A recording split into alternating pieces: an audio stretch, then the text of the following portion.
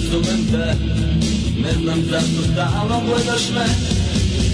Kaži da ili ne, kaži glupo tvojom ljubav počine. Ja baš ne znam da li sme, da ti pišem uvijem. Kaži da ili ne, uvek kada prođeš ja bez daha ostanem. Ti se samo tome nasmeješ. I da li ima šanse da ti nikad pokažem što u srcu čuva za tebe. Kaži da ili ne, kaži glupo tvojom ljubav počinje. Ja baš ne znam da li sme, da ti pišem uvijem. Kaži da ili ne.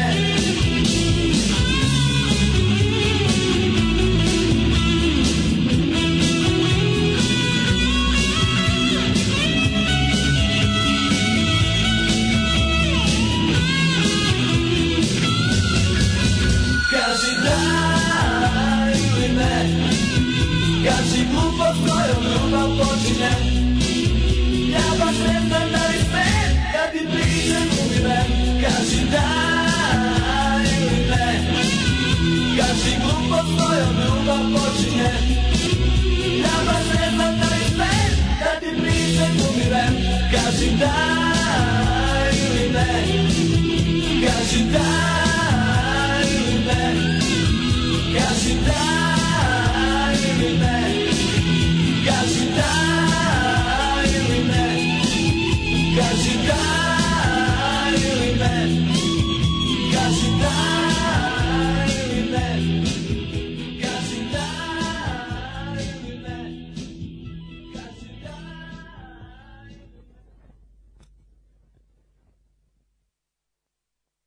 Und jetzt Felatio. Then put your little hand in mine.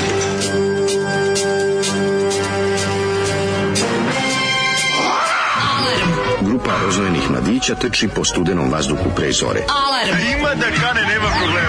Svakog radnog jutra od 7 do 10. Hajde, Geri, jako se velda. Nema da prska, nema da prska.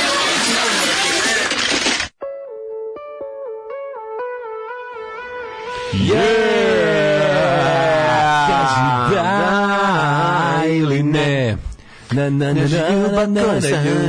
Sranje kojim pesma počinje. Kaži da. Ja čim sam čekaj, ova pesma dotaljigala do refrena, meni je bilo jasno da je Zoli nama opet doneo neki od ekskluzivaca Ćao sounda.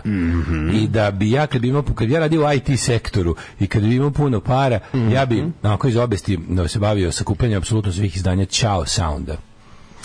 Volio bih da imam sva izdanja Ćao sounda. Ja bih sakupio sva izdanja, sam te ispalio bih. Ne bi, to bi volao. Kao onaj čovjek iz ovoga, iz Beše, Justified, je li tako? Što skuplja Hitlerove slike pa ih spaljuje. Ne mislim da je to prva epizoda Justified. Nije prva. Ali u prvoj sezoni. U prvoj sezoni je to jedno ništa nevezano sa ostalima. Jeste, prika moj, to je prva, ja mislim. Nije prva je Fire in the Hall epizoda kada ovaj se vraća u mesto sa ovim, pa prva je kada Boyd Crowder raznese ove bazukom, ono. Kad se ovaj vraća sa Floride da u svoj rodni stigao je jutros u svoj rodni kraj. A ovo je negde druga ili treća. To nije paralelna priča sa tom. Nije paralelna priča, to je negde onako, ta jedina je iz prve epizode koja nema veze sa glavnom radnjom, nego je kao malo slučaj tako. Pa ne, slučaj koji naleti, a paralelno ima nešto drugo. Mislim, given su i slučajevi pravde. Nego Ćao sound, moja nepreželjena ljubav. Ja sva ta izdanja, zašto Ćao sound je 90 i 95 izdao. Samo bez omota, samo sa... To je išlo uz Ćao se dobijalo. Da. Ali su imali izdavačku kuću i ja sam se setio liste Ćao, zato što sam juče dobio CKC Novi Sad mail posle njihove mailing listi, pa mi onda stiglo kao da će u fabrici bude, pazi, ovaj happening, da za ne propustiti. Mislim, kad kažem za ne propustiti, mislim za jako propustiti. Boba Škrbić, obred Boba Škrbić pravi tribinu na temu heavy metal novinarstvo. Tribina za koju se vidi da se plaća ulaz. 500 dinara. Znači, sablasno prazno, osjećam. Kako se zove? 500 dinara ulaz heavy metal novinarstvo. Čekaj, ko je osoba koja... Ja da sam toliko dokon i da mi se stavljaju pare u džepove Boba Škrbića, ja bih otišao da vidim Jadranku, Jadranka Janković. Pa čekaj, ljudi će doći da vide Jadranku Janković, na nju se srpska Vanessa Vorvik. Pa jese naša Vanessa Vorvik, razumeš, doći će ljudi koji će hteti da plate. Još dva neka, ne mogu setim koja poslenika heavy metal pisana reč. Polzović i ko je treći? Ja čekaj, Polzović i ko je treći? Ne znam ko je treći. A moderator i autor je Obrad Boboškarić. Sve će da bude o majko, zašto me ne rodi dok on je malo da odem da to vidimo, ne? Krenuće, pa možda će se dotaći tih prvih, jer on imala veze sa Ćaom. Kako nije jebeno. Pa da, 90-ih, tako da moguće da će se setiti. Treba je pitati, otići tamo i postaviti par pitanja iz publike, tipa, gde je bend Mesečeva reka i šta radi danas? I šta radi danas članovi benda Mesečeva reka koje nam je Zoli danas pustio? Kaži da ili ne. Ja sam volao kako su te singlici izgledaju, su sve štampani u Jugotonu, imaju Jugotonu vojnu etiketu, samo što umjesto loga Jugoton stoji Ćao sam. Isto je lep font, isto sve izgledaju kao Balašova benda. Brižno vreme i dalje, razumeš, ja to moram 1990, razumeš, 90 najbolje godine ikada. Pitamo se, hoćemo li, ne mislimo. A ne znam još uvijek odgovor, nećemo. Mi ne znamo da smo već kupili kartu, one way ticket to hell and back. Kada ti imaš neko Ćao sound izdanje, ili imaš neko? Mislim da nemam ni jedno.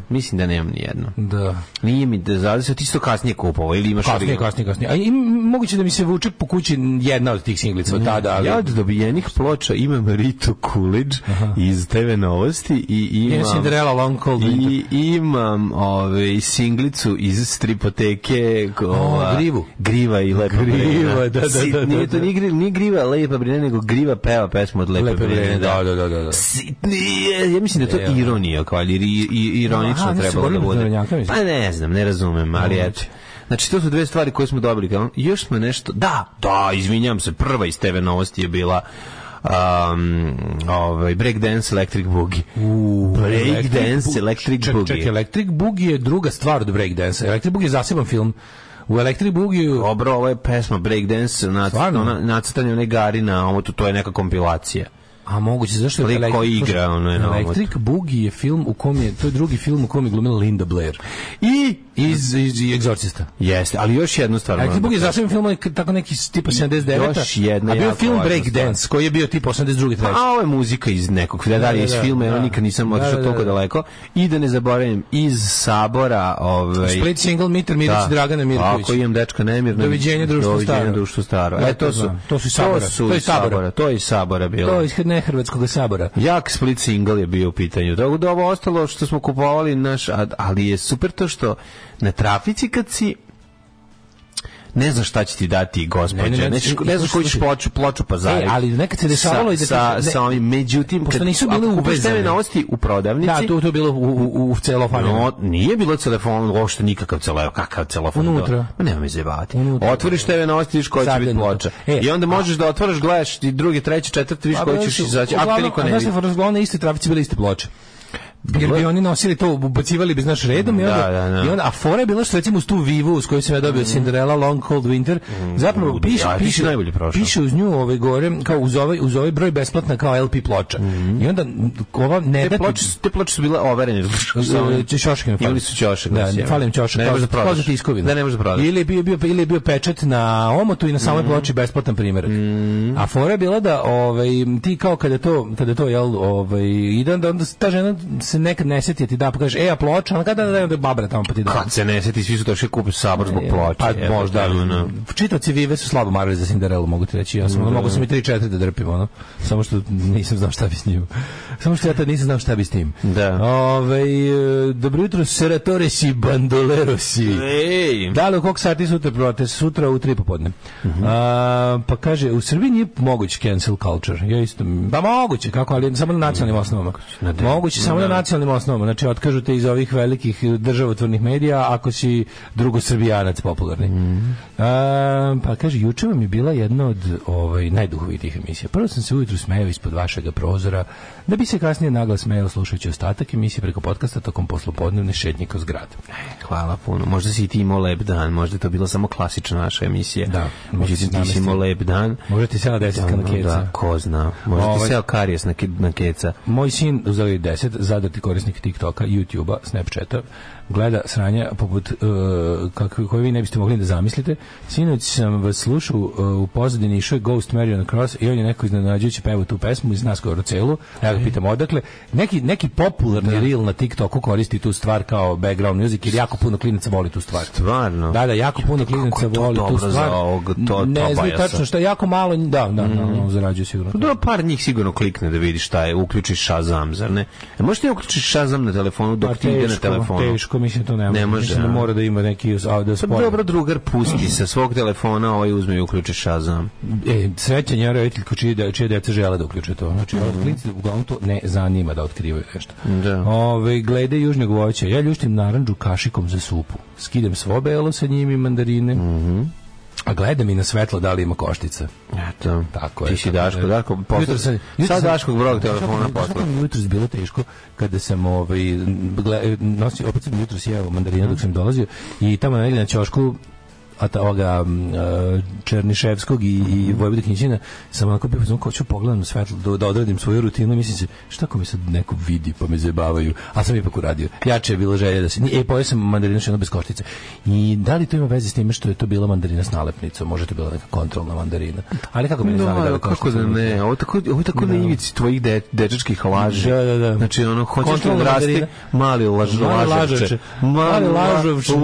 Da, sam razmislio stvari kako oni mogu da vide ni kroz kakvu... A zeleno kontrolno pivo, kada daješ mi samo zeleno, to su najbolji alkosi. Ali čekaj, to je tačno. Alkosi koji... To mi je rekao čovjek u pivari. Znam, brate, ono popio je 10, kakvo kontrolno pivo. A ne kontrolno pivo da neko proba to, nego je to ono koje je bilo u laboratoriji. A za to noći on provereno pije 10 kontrolno. Gari, ono, da popio si varikinu pre toga i 6 litara, ono daje i zeleno pivo. A dobro, mislim, to ovaj alkos iz preprodaljnice što hoće zeleno pivo kontrolno. To nije tačno, to je bilo kontrolno pivo.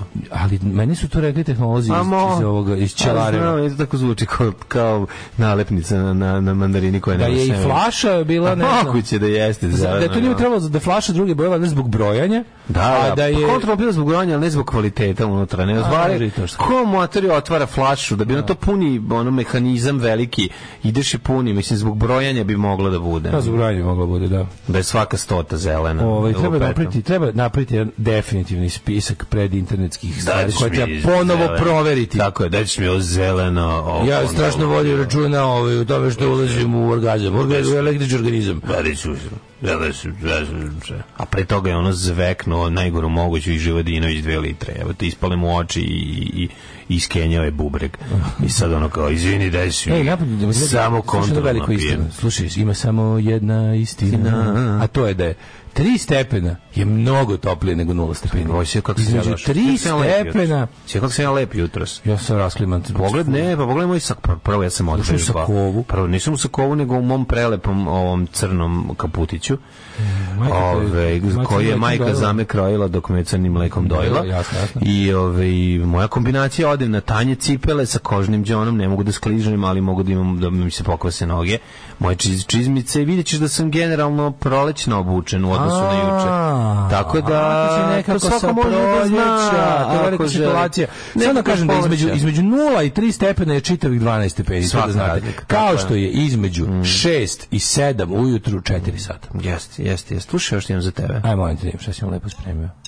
Sve što mogu da gorko zaplačem nad svojim sudbinom čoveka koji je rano ustaje. Šta kaže Mike Ness? Mike Ness sa svojim albuma sa obradama i preradama. Under the Influences, znači imamo ovu ploču. Imaš drugi deo kad se prekalio dovoljno na ovoj ploči, onda uzeo Cheating at Solitaire. Ovo je kasnije, mislim Cheating at Solitaire pre.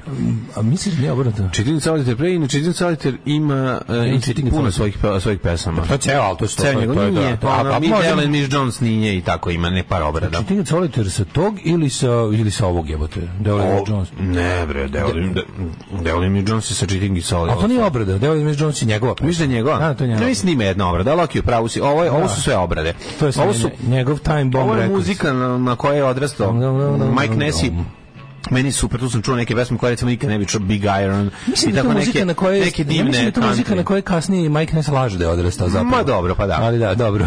Kad se prekalio već, kad je shvatio da može, recimo Punky Johnny Cash, to se ni to 81. druge ne bi živ priznao da ga tuku, razumeš. Pošto tad je bio ono klinac je bio odrastao, mislim šta kako naravno. Volim to jako kako su se postali ono. Kasnije su postali svi stare kuke, ono. Pa dobro, mislim, postali stare kuke. On je pozerčina, to sad nema veze. Ima tu dve škole. Mislim, moram da kažem, ja priznam, Ja volim njegov pozeraj. Naravno, nekad dobro, super on to radi. Ali pozerčina je ono najveća na svetu. Ali ima tu dva pristupa. Znaš kad Mike Ness nazove do line dancinga, jedan i drugi ćute, niko neće prvi da kaže. Neće niko prvi kaže ćao. Zašto neće da bude ja? Zato što svako je najveći. Mora bude veći ovaj od njega. Svako je najveći. Pa ne, što kaže, ima tu dva pristupa od tih kako se zove, tako punk legendi. Jedni su ti što su ono prvi oglasio operaciju, a drugi što bi rekao Captain Sensible, kao vi ne znate koliko je meni bilo teško da zarad trenda koji je tad vladao, a mi smo hteli da mi smo punkeri su proglasili 0. godinu i ništa pre toga ne postoji. I onda ja koji ono kao najviše na svetu volim Pink Floyd. Da sam moram da vi izjavim kako mrzim Pink Floyd. I onda za kući izvinim se pločama svojim. Pa znam, ali nije to nego to kad... Pa znali, super to. Pa to je super. We are something completely new. We were not something completely new. Everything we did kao se direktno naslanjalo na staro. Što ti pokažem, baš da vidiš tu sliku. To mi je jako slatko. Sigurno si video. A pa treba prođe malo vremena i da se u punku izdvoji ono što valja, do onog što je samo glupa buka, ono netalentovanih ljudi koji bi da se... I onda, znaš, dva podriga i 3 pljuvanja. Ali razumeš, Pistol se čovek živ ne bi uhvatio da priznaju nešto. Vidi ga. Mladi ide na Bovija. Ide na Bovija i slika, jako lepa slika. Ja mislim da više... Pogledaj kakav je Nebojša Bakočević. Da, ja mislim da posle 30 godina interneta više ne postoji slika koju nisam vidio. Od Pistolsa, Clash i ne znam čega. Jako se iznenada ako mi još neka nova. Znaš, onako mislim da sam uspio da ih stvarno. Dobro, ovo su deca. Poslednja nečija kolekcija već izašla na internetu, ono razumeš? Ovo su djeca nečije. Naći će se još neki snimci. Naći će neke, kako se zove, stare snimke. Onda kad su ono tako negde, tipa pred snimanje drugih albuma naših omiljenih bendova, Pistol se nikad nisu imali drugi album, ali recimo kad su Clash i kad su Damned snimali drugi album, pa kad su rekli, znaš, we wanna sound like, to ti, na primjer, Pistol se ne bi uhvatio žive da izjave tako nešto, jer su oni izmislili novu muziku potpuno, tako je menadžer rekao da govore. Tako je menadžer rekao da govore i to se prodalo. I onda je to, znaš, i onda Steve Jones koji kaže, ja se ložim na to i to, ja sam, ono, znaš, nisam sam naučio sviram gitaru, nisam izmislio sviram gitare, nego sam slušao nešto, znaš, i onda bude ono... Garen je bio 5001/1, znači sve, znači, to meet my heroes, pa što je Johnny Rotten rekao, I still don't have any heroes, ajde, mrš, jadniče. Pa i on je, znaš ko je njegov znaš ko on je najveći fan Alice Coopera bio. Najveći fan Alice Coopera. Izlači da sada bude Alice Cooper da priča sa ovim Jelly Afrom podcastom. Ima dobar, zadnje 2 epizode je Eugene Hoods iz Gogol koji ja volim Alice Coopera. U svakom njegovom, u svakoj inkarnaciji, šta god radio, su genijalac, apsolutno. Ženja preko ženinog TikToka prati Jenu Ortegu i to je najbolja bombica, kaže on. A, to praži. Ja sam, kaže, prvi put čuo preko ženinog TikToka. Da, prvi put sam čuo Ženja preko ženinog TikToka prati Jenu Ortegu, majku. Pošle još 27 verzija, All I Can Do Is Cry, Majkova verzija najbolja, zna da napravi. Zna da oseti taj moment, to da se setimo njega kako je sam, nakon što nije bio u zatvoru, izašao iz njega, a zatim sedeo u svom automobilu iz 1389. godine, koji mu ostavio deda. A bila je priča za zelenu etiketu i na flaši i zarez iz koje je smene, pa zato je bio datum proizvodnje. To znači na etiketi je bio na jednoj po širini bili štampani dani u mesecu, a po dužini, po visini bili meseci. Tako si gledao kad je u roku. Mislim, tako si gledao šta si popio. Tako si gledao šta si popio, a ne šta ćeš popiti. Što bi se reklo. Tako si gledao šta si popio, a ne šta ćeš popiti. To je sva razlika. Znači, kad se uzme pivo i krene se ljušti ispred prodavnice, onda se tek nakon polovine piva pogleda, ček da imam dalje u roku. Onda kao, brate, truju me, daj još 9 komada. Što mi sinoć kad sam kod piva, kako sam popio, bio sam smeće jedno malo. Bio sam smeće jedno malo, da, vrijeme jako posle fudbala na kom sam opet, mislim, dao 2 gola, Mladine, mislim, šta ti kažem. Znam, što sinoć bio dobar termin. Znaš kako bilo dobro, i utakmice bile pune tempa. Ja znam, da ne znaš da utakmice koje su za tebe dobre. Nije bile svima dobro, bile su za ekipu je najteže da naprave tebi da ti bude lepo.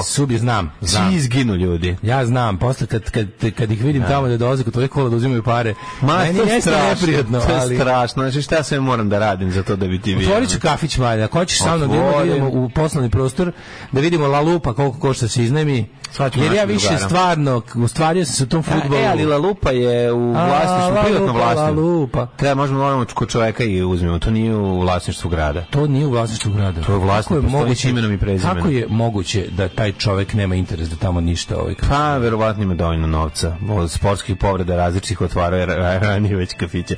Sa svakom sportskom povredom on je otvorio još jedan kafić. Da li misliš da sačekam sportsku povredu za kafić ili mogu već kao sportski povređen? Ja sam rođen sa sportskom povredom u glavi, ali ti imaš sportsku povredu ceo život. Ja sportsku povredu u glavi, to je tačno, ali mislim šta ti kažem, kako si hvatanjem lopte kad ti se baci?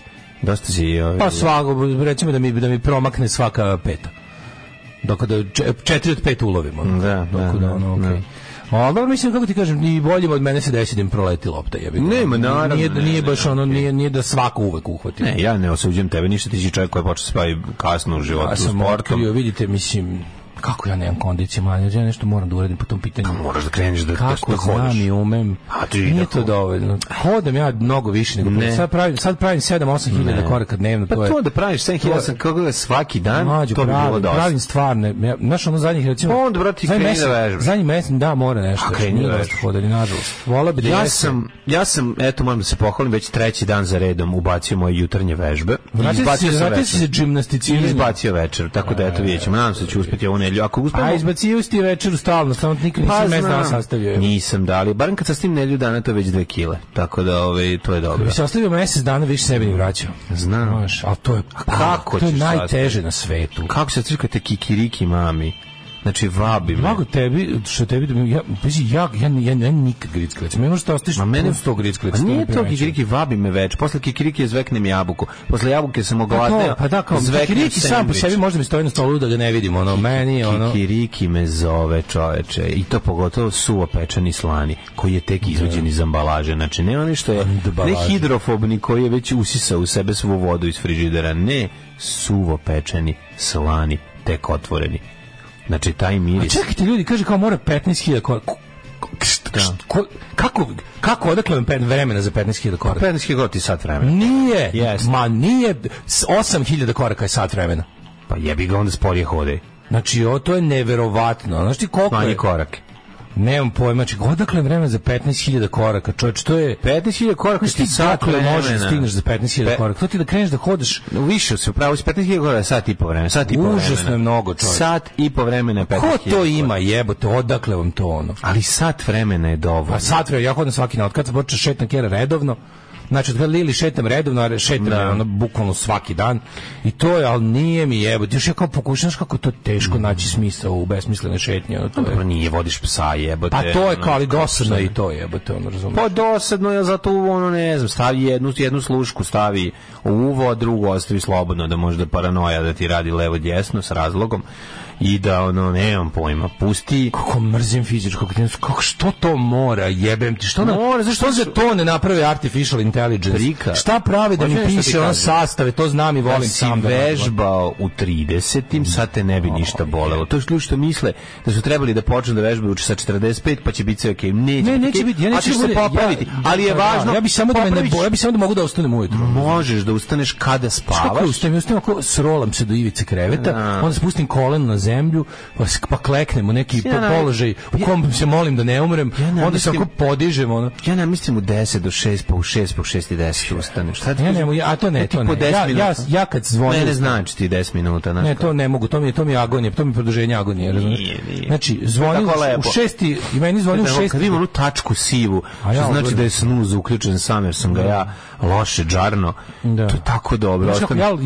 Ja sam u fazonu nema, neću to da radim sebi, razumiješ, hoću kao da spavam do zadnjeg momenta, ako imam patike koje se lepe, uzeću njih da spavam 13 sekundi duže. Razumiješ, zašto je vezivanje pertli dugačko. Ja imam patike koje su lepe da su mi pukle. I onda ono kao sve, ali ću ustati kad zazvone, pustit ću sad da zvoni u zadnjem mogućem terminu da bi stigao ovde. Pustit ću da zvoni sad on. Pustit ću, pa da, to je to, nego prijatelju moj. Zašto ne naprave AI što ti meni nisi da nešto drugo uradi? Juče rekao. Šta? Što ti meni juče nisi rekao da je bila lezbijska epizoda? Nego ja moram to sam da saznajem danas. Bila lezbijska epizoda, nije to kao lezbijska epizoda. Jeste. To je lezbijska ljubav. Taman kad su tele. Prava. To preraste u nešto što bismo ti ja gledali. Izleteli se pravoslavci i rekli ne može. Izleteo gljivičar što se napajao na fliperima. Stani. Ja moram da kažem, pederska epizoda je 100 u glavu za lezbijsku, odmah, zato što su pederi nama draži. Šalim se, bolja je bila pederska epizoda puno. Ali ja jako mrzim flashback epizode. Znači, jako ikad budem pravio film, seriju, nešto. Ja sam mislio da prva epizoda mog serijala bude flashback. A što? Obavite može. Ako ćeš da obaviš prolog na početku. A što si takav je pederska epizoda isto bio flashback? Nije, ali je bila jeste bila. Gde nije bila flashbackčina je bila. Ova epizoda je meni tanja puno, ja moram da priznam. Ova epizoda je teški filer, Pa da, ali ne bi trebala da bude. Teški filer, mislim, baš isto. Ali znaš, oni se vade na to... Ne, morali su još nešto da ubace. Ne, vade se na to da kao fuzonu... Hteli su da napravi žensku verziju one. Razlika između Last of Us i ono kao Walking Dead je u tome što je Walking Dead ono kao brainless, a ovdje su dodali i lepo, i na oko, i cinematografi, i kao i kridru, znaš, ima mnogo više toga, napravili su baš to, zbog toga da bi ta serija bila kao široko prihvaćena, napravili su da bude lepa, topla, znaš, Walking Dead je ono jebiga žanrovska serija koja je ipak takva kakva je našla put do šire publike. Znači, po meni je Walking Dead možda veći milestone u toj nekoj, ono, u toj, kako se zove, kinematografiji te vrste. Drugačije je. Znam, jedno drugo su ti ono kao čudovišta, napadaju ljude u smaknutom svetu. Znam, ovdje su čudovište najmanje bitna. Kod Walking Dead nisu bitne, su čudovišta. Ne, znači cela epizoda nema jednog, nemoj izvesti. Znam, ali je atmosfera takva da zapravo ti si mnogo, u Last of Us je svet gore prošao nego u Walking Deadu. Čovječanstvo je gore prošlo. U Last of Us ima leka, u Walking Deadu nema. Ma ne znamo da li ima leka. Ne znamo da li ima leko lesta. Ne znamo da li ona lek, da li ona pa ima možda ona, ne znamo da li ona leko. A nego šta je? A ne znamo, jebi ga, mislim, to je nada kao da će tu moći nešto uradi. On će moći da se uradi. Osim ako nisi igricu, pa znaš nešto više od mene. Nisam, ali ona, mislim, keveti, ja i sad ono daj mora. Kegelove vežbe uživo da se odrade. Odradi Kegelove vežbe. To je takozvani, možeš odraditi jedan čupač pičke koji radi, kako se zove. Sve, slušaj, šetam svaki dan između 10 i 18 kilometara. Svaka čast. Nekad bude i 20. Vozim bajs svaki dan. Mora se naći 2 sata za to. Da. 2 sata za to. Lakše ubiti se, ja mislim. A nije, stvarno nije teško. Nije teško to uraditi, samo 2 sata. Samo ne mora biti 2 sata. Sat vremena dnevno je super. Znači 2 sata je okej, ali sat vremena radi svaki dan. Ako radiš svaki dan vežbe, treniraš, bilo šta radiš sat vremena, car si. Bićeš funkcionalan neku pokretnu traku. Mislim ne treba ti to bicikli, ti ima pokretne trake, to ne. Pa dobro, pokretna traka je. Pa fora da izađeš napolje da dišeš, jebote, da ideš da ono vidiš oko sebe nešto se dešava. Samo sve dosadno, razumeš? Ja šta je dosadno?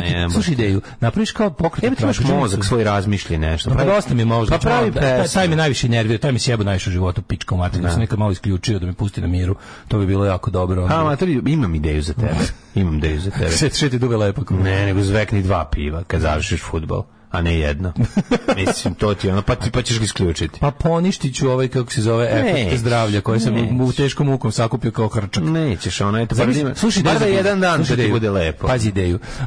Šetaš pokretna trakdžinica u kojoj okolo je sve zid kao ekran i onda ti puštaju različite scenografije.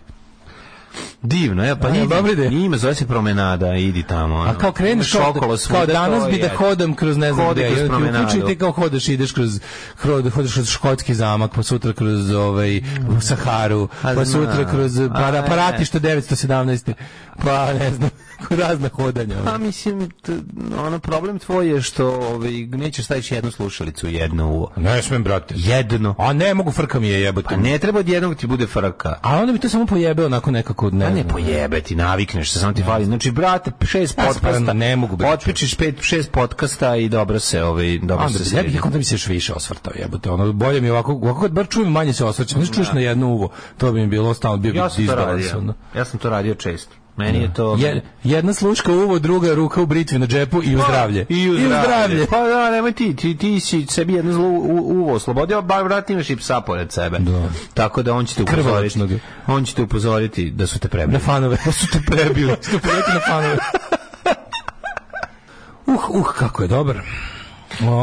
Stvarno dobra stvar. Ali kako su ove dve pesme su bile genijalne. Da, Blokčina sazida si ga kao shit house, brick shit house. Baš su dobre. Nego da ti kažem, slušao sam neka emisija jako je dobra, zove se Wireless Nights, Jarvis Cocker na BBC 4. Znači, nekad je na šestici radio Sunday Service, sad radi radi te Wireless Nights već duže, ali da tako, to nema neku dinamiku, nego kad ima napravi. I to on kao nešto noću snima neke gluposti. Onda kao radio jednu epizodu, bio u Berlinu, šetao Berlinom i kao snima razne ljude. I onda je našao Iggy Popa, pričao sam o berlinskom periodu, Iggy Pop priča kako se onda desilo tamo negde ranih 80-ih, da je ušao iz kafane da se javi devojci u telefonsku govornicu i da ga je lik zaključao. I da je ostao 4 sata u telefonskoj govornici zaključan u Berlinu, a bilo je tipa nešto usamljena govornica u sred noći, nije mogu nikog ni da dozove, i onda su pazi ovo, i onda došla policija. Uspio da pozove policiju, što nije zvao policiju? Najbolje što je mental nije imao više kad je potrošio kako se zove, kad potrošio to jedno sranje, nije imao više čime da zove. Kaže, bio sam 4 sata sam bio zaključan u bez dinara, bez ičega, bio je pijan i bio kakav bio Iggy Pop 81. u Berlinu svako večer. I onda kaže, odjednom se pojavila policija i ja sam bio kako su znali da treba da dođu, i onda se desilo, onda mu je policija rekla kad ga izbavila i odvezla ga da ih je zamolio, rekla da su išli, da su 23 ljudi otključali to kako se zove, jer je neki lik serijski napravio ključ, nabavio ključeve berlinskih telefonskih govornica koji postoje i zaključove 20 i nešto ljudi to veče kao prank. I ovi su krenuli da treba kako priče. Ja tako priča ono cvetam kad se kako organizam. A jedan je bio Iggy Pop, koji je zaključao ono. Serijskog zaključivača. Serijski zaključivač ljudi u telefonske govornice. Ranih 80-ih u Berlinu.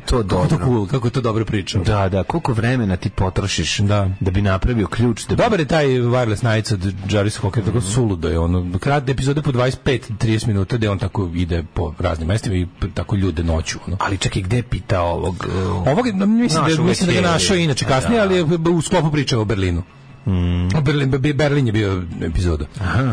Pa išao te sve u Berghain i te klubove i ono, kako da ne, Daško, priča mi kako si išli kod Mijelice u Berlin. Ne znam, tvoj prvi roman Jebo nad Berlinom, da li si kako se zove, šta je bila inspiracija za film Wima Wendersa? Kažeš, pa ja nisam mislio na Berlin, mislim, ja sam mislio na Berlin sa Berlincima, naravno. Znaš ko je treći u zlatnom trojstvu tribine heavy metal novinarstva u Srbiji?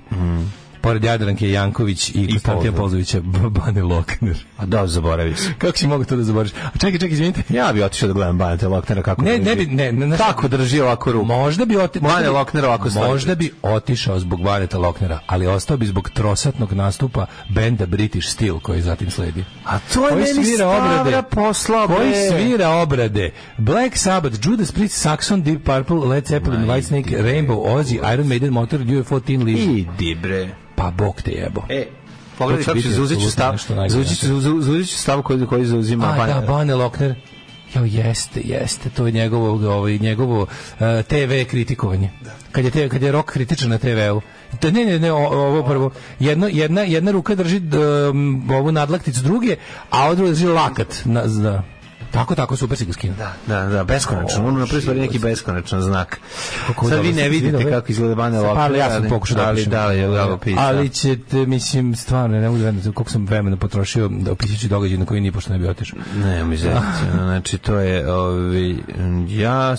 on je Bane Lokner napisao pozitivnu kritiku za album grupe Korozija, tako da ostali mogu ga dovoljiti. Opa, u vreme kada ti fanzini nisu pružili utočište, mainstream rock štampa je i Varok, treba isto da bude Vartebedijan. Pa dobro, da. Ma ja bolje volao da pomogne mlade. Ne, pa jedan i drugi. Volao da pomogne mlade. I Vartebedijan je napisao dobru kritiku za nas i dobru kritiku napisao i Lokner. Samo tako da oni generalno su pomagali mladi jedan i drugi ako nešto valjalo. Kaže, jedna bežična slušalica uvetu na poslu, vi pa neka lagana audio knjiga ili podcast, posle posla 80% vremena imam slušalicu, vadim je jedino kad komuniciram s nekim, ovu praksu imam već deceniju i više, pa praksa sad rezerviše jedan mali deo pažnje da sluša, desi mi se nekad da izgubim nit, ali retko, samo praksa i imaš duplo vreme i work i čitanje. Kažem ti, duplo vreme jako je dobro, ja sam juče vozeći se tamo i nazad po sat vremena Ja sam preslušao Žilnikovo predavanje o kapitalizmu na YouTube odlazeći, a vraćajući se sam opsadu Beča na povijest četvrtkom. Tako da, što se tiče mene, apsolutno iskorišteno vreme, predivno.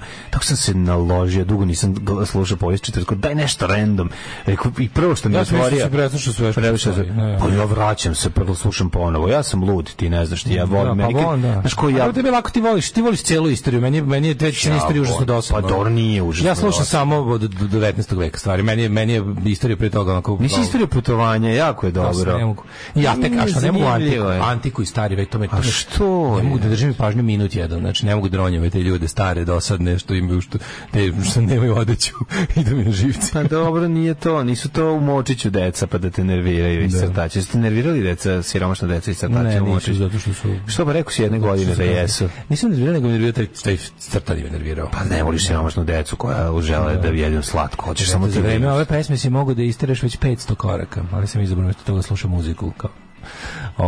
Zbog toga svake godine odem u Španiju 2 nedelje, Camino de Santiago, šetnja svaki dan, upoznaš zanimljive ljude, skinem par kila, usporim, desi se mali rewiring u glavi kada prepešačiš cirka 400 km, napuniš baterije i vratiš se pun ideja. Ne, to je divno. Meni je dosta mojih ideja, meni je pun kurac mojih ideja. Ja neću više da imam nijednu ideju do kraja života. Sere mi se od mojih ideja. Ostavite me na miru ideje. Ti treba si alkoholičar, ti grešiš jednostavno. Treba si alkos jednostavno, znaš, ono da se posvetiš ozbiljnom ali oni smrde, to je problem. Ne smrde. Skupi alkoholičari ne smrde. Ja bih ga nema par ban skupa. Pa je, par budemo smrdljiva. To je njihova sramota. Sakupio sam samo za smrdljivog alkoholičara. Ne, nije tačno. Pravi alkoholičar koji drži do sebe, a teški je alkos, pogledaj kako se biva alkoholičar i pilot, pogledaj film sa Denzel Washingtonom i kako se naopako spušta avion. Šta je fora? Fora je da se ispijaju pića koja ne smrde, a to ti je vodka. Aha. Ako hoćeš da budeš dobar alkos, a da niko ne zna da si alkos, lepo napraviš sebi Bloody Mary. Pa da, i ono nema šanse da će se osjetiti. Vodka se ne osjeti kad se razvališ. Normalno kroz kožicu pušta, ali nije strašno. Ali nije strašno. Naravno, ne voliš da slušaš profesora Zaninovića jer ima 100 godina i Mljacka kad priča o antici. Čujte. Pa nije svaki Mljackator iz antike, ona... Ajmo kad smo kod toga u prošlosti. Putovanje je stvarno bilo dobro. Ovo putovanje u stanu kako se putovalo je smiješno. Mislim, počne sa ovim, kako se zove, Odisejom. Pitanje je za nas koji nismo iz Novog Sada, je li detelinara krimi naselje? Svako je naselje krimi naselje danas u Novom Sadu. Ali jeste goram, da. Detelinara je gora od ostalih. Mada je ona gentrifikovana dijelom. Pa gentrifikovana, ostale su stare i nove detelinare, ali mislim i dalje to. Ne može onaj stepen, bre, Mlađo, onaj stepen nemanja zelenila obavezno rađe kriminal. Ja, tu treba neko da uradi istraži vezu. Ali nije takva detelinara sad, prijatelju moj, sva. A tamo je već, izvini, ako pogledaš zadnjih nekoliko ubistava i uopšte pucnjeva sve detelinari. Sve detelinari. Zadnjih 20 jebote. Tvoja škola koja je problematična sad više nije. Ne, menja se to sve, kažem. Evo, na primjer, to se promenilo. Detelinara nije bila odvratna kad sam ja bio, sad jeste. Ja mislim da to materi ima veze sa ovim, kako se zove, sa ljudi tamo. Kad ne vidiš drvo, možda poludiš ranije. To nema ni jednog drveta. Znam, nije bilo ni jednog drveta, ono 89. na naselju. Sve su bile ovakve stabilne, a sad je najlep, sad ta drva prave najlepše krošnje u ovim. Ali bilo naselje dosta između zgrada u naselju. Znaš kako je zeleno naselje sad. Naselje po meni uvek bilo zeleno. Kad sam bio klinac, kada odem 91. na naselje, spuca me sunce, znači leto, naselje, nemaš gde da se gradi, to sve. Nemaš gde da se zavučeš. A sada, bilo koja zgrada između razlike između detelinara i naselja, ogromna razlika između detelinara i naselja koji su by the way jedni do drugih, a između još isto ima zelenila. Tako izgleda i Liman 58. Znam, ali je Mlađo, nova detelinara je pravljena sa idejom da tu više nikad ne bude drveće i tako su ga napravili. A naselje je bilo, jebi ga, u fazi u kojoj ne može da bude drveće, to tek sade. Kažem ti za nova detelinara je ono, nova detelinara nema nijedan. Od kad skreniš iz Hadžeruvimove, dok ne odeš tamo skroz, dok ne prođeš onaj blok skrožnog toka, dok nema ni jednog drveta. Nema ni jednog drveta. U tih 4 bloka zgrada gde živi, ja mislim, 15.000 ljudi, možda i više. Tu možda živi više od 15.000 ljudi. Jer su to sve gipsani kokošinci. To su oni stanovi, to su oni ulazi sa po 40 stanova, u koje prosječan stan ima 27 kvadrata. I nemaš ni jedno jebeno drvo. Imaš odvratni blok, kad pogledaš, nema jednog nema. Zemun pun zelenila, pa kako objašnjavaš Šilerovu ulicu? To je potreban, ali ne i dovoljan uslov za kriminal. Vodka je sranje piće, to je za pranje vetrobrana. Pi Brion, malo u grlo, malo pod pazu, Bog da te vidi, nikad neće smrditi. Pa onda kaže batali alkohol all together i pređi na vutru, Bog da te vidi. Da, zamislite njega da ona pali nešto i da smrdi oko njega, da ne možete zamisliti ovog čoveka lakše, ali mogu da ga zamislim da zategne ono Bladnji Meri. Ispred kuće Daško zateže Bladnji Meri. Znaš kad meni lik nagovarao, kad me lik nagovarao, ajde da probaš, kao bilo negde bilo Beograđani naloženi na kokain, onda kao, ajde da probaš, ajde to ti, pa mi objašnjavaš šta kokain radi. Kažem, meni to već. Da pojačavam sebe, ne, daj mi nešto anti-ja, jebote ono. Daj mi nešto anti-ja, jebote ono. Ti kum izađete, zveknete. Ti stvari, ja znam šta je to, ti nemaš kuma. Pa ne, ti kum treba da kuma kada... Pa zato ti nemaš to. Ti kum, vas dvojica mladi uspjeli. Kumovi kad izađu. Pa izađu popiju pivo, A to, pa imam ja to, mislim. Pa ali ne, ali imaš... Da, baš mi fali ljudi s kojima bi pio pivo u životu. Baš nemam to. Svi oko mene loču, jebote. Ali kum da bude, ne razumeš. To važno. To je važno, to pojačava taj odlazak. Malo da budeš kao iz reklame za jedan pivo. Ali nemam ja te... Ti kum, izađete zajedno, popite pivo, znaš, i ona kao, šta će mu kaže on? Ajmo još jedno. Kume, ajde još po jedno. Sutra se radi u... Fali ti malo kvalitetne običnosti. Sutra idemo nazad u staklenu zgradu. Nema veze. Ne. Ej, kume, sutra nema veze. Sutra vozi malog na sportić. U Marbu slažemo čipsi, ali sutra vodi malog na sportić, Marina je rekla da sutra mora da ostane duže na poslu. Ajmaš jedno. Kume, daj da zveknemo još jedno, neki ide život. I onda puste za vas vašu pesmu. On, Vragolan, kum i deda. Pa da, bilo bi super, znaš, ono, mislim, šalo nas... Problem je što bi pojao kuma i budalaštine, tebi prijatelju fali da ono... Pojao bi ceo frižider kad bi te pustila vutra.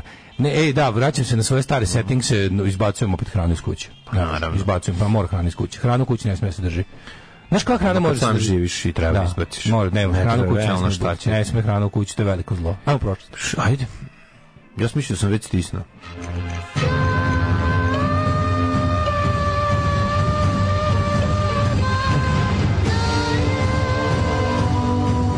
Dogodilo se na današnji dan. Moj prijatelju, dragi, 1. mart, verovani ne. Danas je Međunarodni dan civilne zaštite. Stvarno? Da. Kako je to slatko? Dobar znak. Znaš koji je znak civilne zaštite? On je plavi trougao. Znam kako neću znati. 1. mart, kaže meni moj Viki Vand, ne znam zašto, ali eto to mi je otvorio. Viki Vand zvuči kao porno glumice iz 80-ih. Da, nemam ništa osim ovog nekih jako prostih i opštih po jedna. Možda ti otvaraš isto. Kaže ovako, 1810. ko je rođen? Čekaj. Pazi događaje. Imam 3 događaje. Imam 58, 86 i 90. Moraš da refreshuješ. I have a full dick of events. A prvi počinje 806. prije nove ere, kada je Lucije Kornelije Sula zauzeo Atinu i svrgnuo lokalnog tiranja na koje je postavio ponski kralj Mitridat. Šesti Eupator. Eupator jako dobro zvuči. Od Sulinog razaranja Atina se nikada nije više oporavila, moj mladen. Ali ti moraš skoro se vratiš unazad da bi došao do tvojih, pa onda ideš na gore ili ne? Ja ne znam, današnji dan je sasvim lepo hronološki poslagan, idu događaj i rođendani. Inače ožujak je danas za sve. Danas je prvi ojužak. Prvi ojužak, nadam se da malo ojuži. To je mami omiljen izraz za zatopljenje. Šta da vam kažem? 293. Dioklecijan stvorio tetrapakiju, sistem vladavine 4 tetrapaka, galerije, Konstancija i Hlora. Pogreš, znači tetrarhija. Dioklecijan, galerije, Konstancije i Hlor. Imaš 2 vladara i 2 savladara. Tako da onda oni na sledu. Hlor mi je najjači, naravno. 1244 osnova crkveni red augustinski heremiti. A 1498... To su kao termiti, samo mnogo gori. Da, hermits. Gde oni uđu na stavljaju? Living as a hermit. 1498. Vasco da Gama kao portugalski moreplovac, prvi evropljanin koji se iskrcao na obale sadašnje afričke države Mozambikue, na svom putu ka Indiju. On je tamo video njihovu zastavu i rekao, s ovima se nije zajebavati. Ma šta, a nisu tamo imali. Mi ćemo zastavu Mozambika iz Mozambika uskoro. Daj, nemoj se. Da, I have people koji će u Mozambiku uskoro. I rekao sam da mi, kako znaju, umeju donesu Mozambik zastavu, to je ona sa sa kako se zove, sa kosirom i kalušnjikovim. 3 rudara i kosira u surlicu kad zasvira. Mozambiče. 1562. Francuski rimokatolici su pod vođstvom vojvode François od Gize i uz podršku Vatikana u Vasiju pobili nekoliko stotina hugenota i izazvali francuske verske ratove. Da, 1565. portugalski vitez Estácio de Sá osnovo Rio de Janeiro. Da. Ili ti, kako zovu još, Buenos Aires. U prevodu Buenos Aires. Ili kako to kažu, taj ti vazduh se upoladio. Da, zašto ga je napravio? Zašto ga je u Rio de Janeiro, a osnovo ga je u martu? Ne znam. Samuel de Champlain povratio svoj položaj zapovjednika Nove Francuske u ime kardinala Richelieu. 1633. Posto Portugali francuski španski heroj Karlo III. 1643. proterao iz zemlje rimokatolički džezuitski red.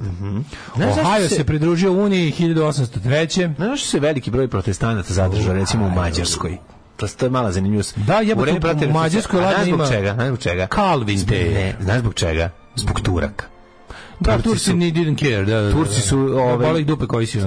Turci su ih kako se zove jednako tretirali. Ja sam pitao kao šetaš Mađarskom ima dosta kao ovih protestantskih. Ja sam protureformacija nije uspela da postigne to što je postigla u ostatku Evrope. Ja sam se pitao kako zašto postoji Calvin Ter u Pešti i zašto u Pešti ima statu Žana Calvina. Kažem ti, puno protestanata u Mađarskoj ima iz razloga zato što a to se pregleda kod nas, oni su svi reformati i oni su kad šetaš ovim grobljem što je svaki jedan dan, mi to zovemo katoličko groblje, ali to je katoličko-reformatsko groblje. I trećina su vernici reformatski, ali su protestanti novosadski. Tako je. Uglavnom su Mađari i Nemci. Po lepo reklom. Pa onda 1815. francuski car Napoleon Bonaparte iskrcao se na oblu Francuske 3 dana pošto je s grupicom sledbenika napustio Elbu, gde su ga sklonili. To je njegov povratak koji je na kraju 100 dana spektakularno čabrirao. 100 dana onda su ga na Svetu Jelenu za forever oterali. 1860. Samo je i preminuo i sahranjen u domu invalida. Odakle su pišanje žuga Magli Kasetaš. Izlazi prvi kad je ona riba reklamatori, znači vodio me popizdala kao išli da gledamo. On je vodio da gledam neki dom invalida, ono. Da. Znači ja tela da vidim ono triumfalnu kapiju i da idem u Louvre i da vidim Chanel butik, zapravo sam to najviše htjela. Najviše htjela da vidim Chanel butik i Dior, a ovaj me, brate, vodi, gledam neke invalide u nekom domu, neki socijalni slučaj. Nikad neću zaboraviti vođu tamburaške bande koji je sedeo s nama na jednoj svadbi i prepričavao kako izgledalo kad su išli svirati u Francusku i kad je on njima rekao svojoj ekipi idemo sad na Perla 6 da gledamo, vidimo grob Jima Morrisona, na što je jedan od njegovih kolega također on rekao kad je umro Chuck Norris. Pa to je toliko genijalno. Taj stepen. A stvarno ti je to kad iš kao dom invalida, to stvarno nije dosta neadekvatno. Pa znaš njemu kažeš vodim te na groblju, pičko ti iš koga njega zvoni. To mi nekako znam, razumem. Pa dom invalida stvarno zvuči za kao na odmoru sam jer baš moram da imam dom invalida. Ja kao da ne znaš stvarno. Kao evo da idemo u Pariz, da ćemo obići dom invalida. A možemo to drugi put kao znaš, ne znaš da to u stvari nije nije to dom u kom je ono, nije to socijalno za ljude s koji imaju invaliditet, nego nekako nije adekvatan opis kad se prevede. Ali ne, vođa tamburaške bande. A kad bi ga recimo nazvali The Doorsima, dok je ovom drugom basisti nije imao The Doorse, dok je odrastao. Naravno, nije imao ni The Doorse, ni Volse, ni Volse, ni ništa drugo. Ni Volse baš imao. Ali je, mislim, nečvrste bar. Bar nečvrste Volse. Da, bio težak život. Volse od Lima. Ali je, što da kažem, kad bi se recimo zvalo, recimo kao dom ranjenih ratnika ili nešto, zato što bi zvučalo mnogo bolje. Ali ne zove se. 1896. Etiopija pobedila Italiju. Zato što kod nas, ajde da se ne lažemo, zašto kod nas invalidi su ljudi koje treba skloniti. Sve jedno, u vreme kada je to pravljeno, u celom svetu su invalidi bili ljudi koje treba skloniti. Nije ta svet bio baš mnogo human, razumiješ? Da. Završen drugi srpsko-turski rat, 1878. Pa je 1896. Etiopija pobedila Italiju odlučujući bici kod Adove, čime je završen prvi abisinijski rat. Neverovatno, Italijani su zaključili da tenkovi i bacači plamena... Nije 1896. To je isto bilo. A nisu imali tenki i bacač plamena 1896. Nisu. Pa imali su tenkove. Nisu imali tenke napravljeni 1816. Nisu imali tenkove. Imali su puške. Imali su kopi. Sasvim dosta. I bombe. Pa je onda i topove. 1919. japanska vlast u Koreji, samirski pokret u Koreji započeo je brojne mirovne prosvjede diljem zemlje, ali su brutalno ugušeni. Japanci, ne ih pogušili. U Beogradu sastao prvi jugoslovenski parlament. Si rekao za Bekerela, nisi? Da je otkrio radioaktivnost kada je izložio fotografske ploče uranijumu uz konto šta je radioaktivnost. Pa onda, to si rekao, 1941. Bugarska u Drugom svjetskom ratu pristupila Trojnom paktu. Da. Pa i mislim da, kad smo mi pristupili Trojnom paktu? 25. marta, tako? Da, 25. marta. Znaš da je potpisan Trojni pakt za našu nastiče? U kom gradu? Mislim da je potpisan u Beču. Bravo. Jeste, u dvorcu Belvedere. Dobro pitanje za kviz. 42. U Čajniču u Drugom svjetskom ratu od oko 1000 boraca formirana druga proletarska. 43. Britansko ratno vazduhoplovstvo počelo u Drugom svjetskom ratu da sistematski bombarduje evropske železničke sisteme koje su bile pod kontrolom Njemačke. Zato je stradao i Beograd. 44. 46. Engleska banka prelazi u državno vlasništvo, a njeni dotadašnji akcionari se obeštećuju. 47. međunarodni monetarni fond obeščašćuju se, došli lik sve ih izvalio bulju. Kao banka prelazi, ona se obrnuto, kod nas nešto prelazi u privatno vlasništvo. Sad ono što ste zajedno svi stvarali, odvajali zajedno, napravili javnu svojinu, sad to prelazi u privatno, ali ne brinite, svi ćete biti obeščašćeni.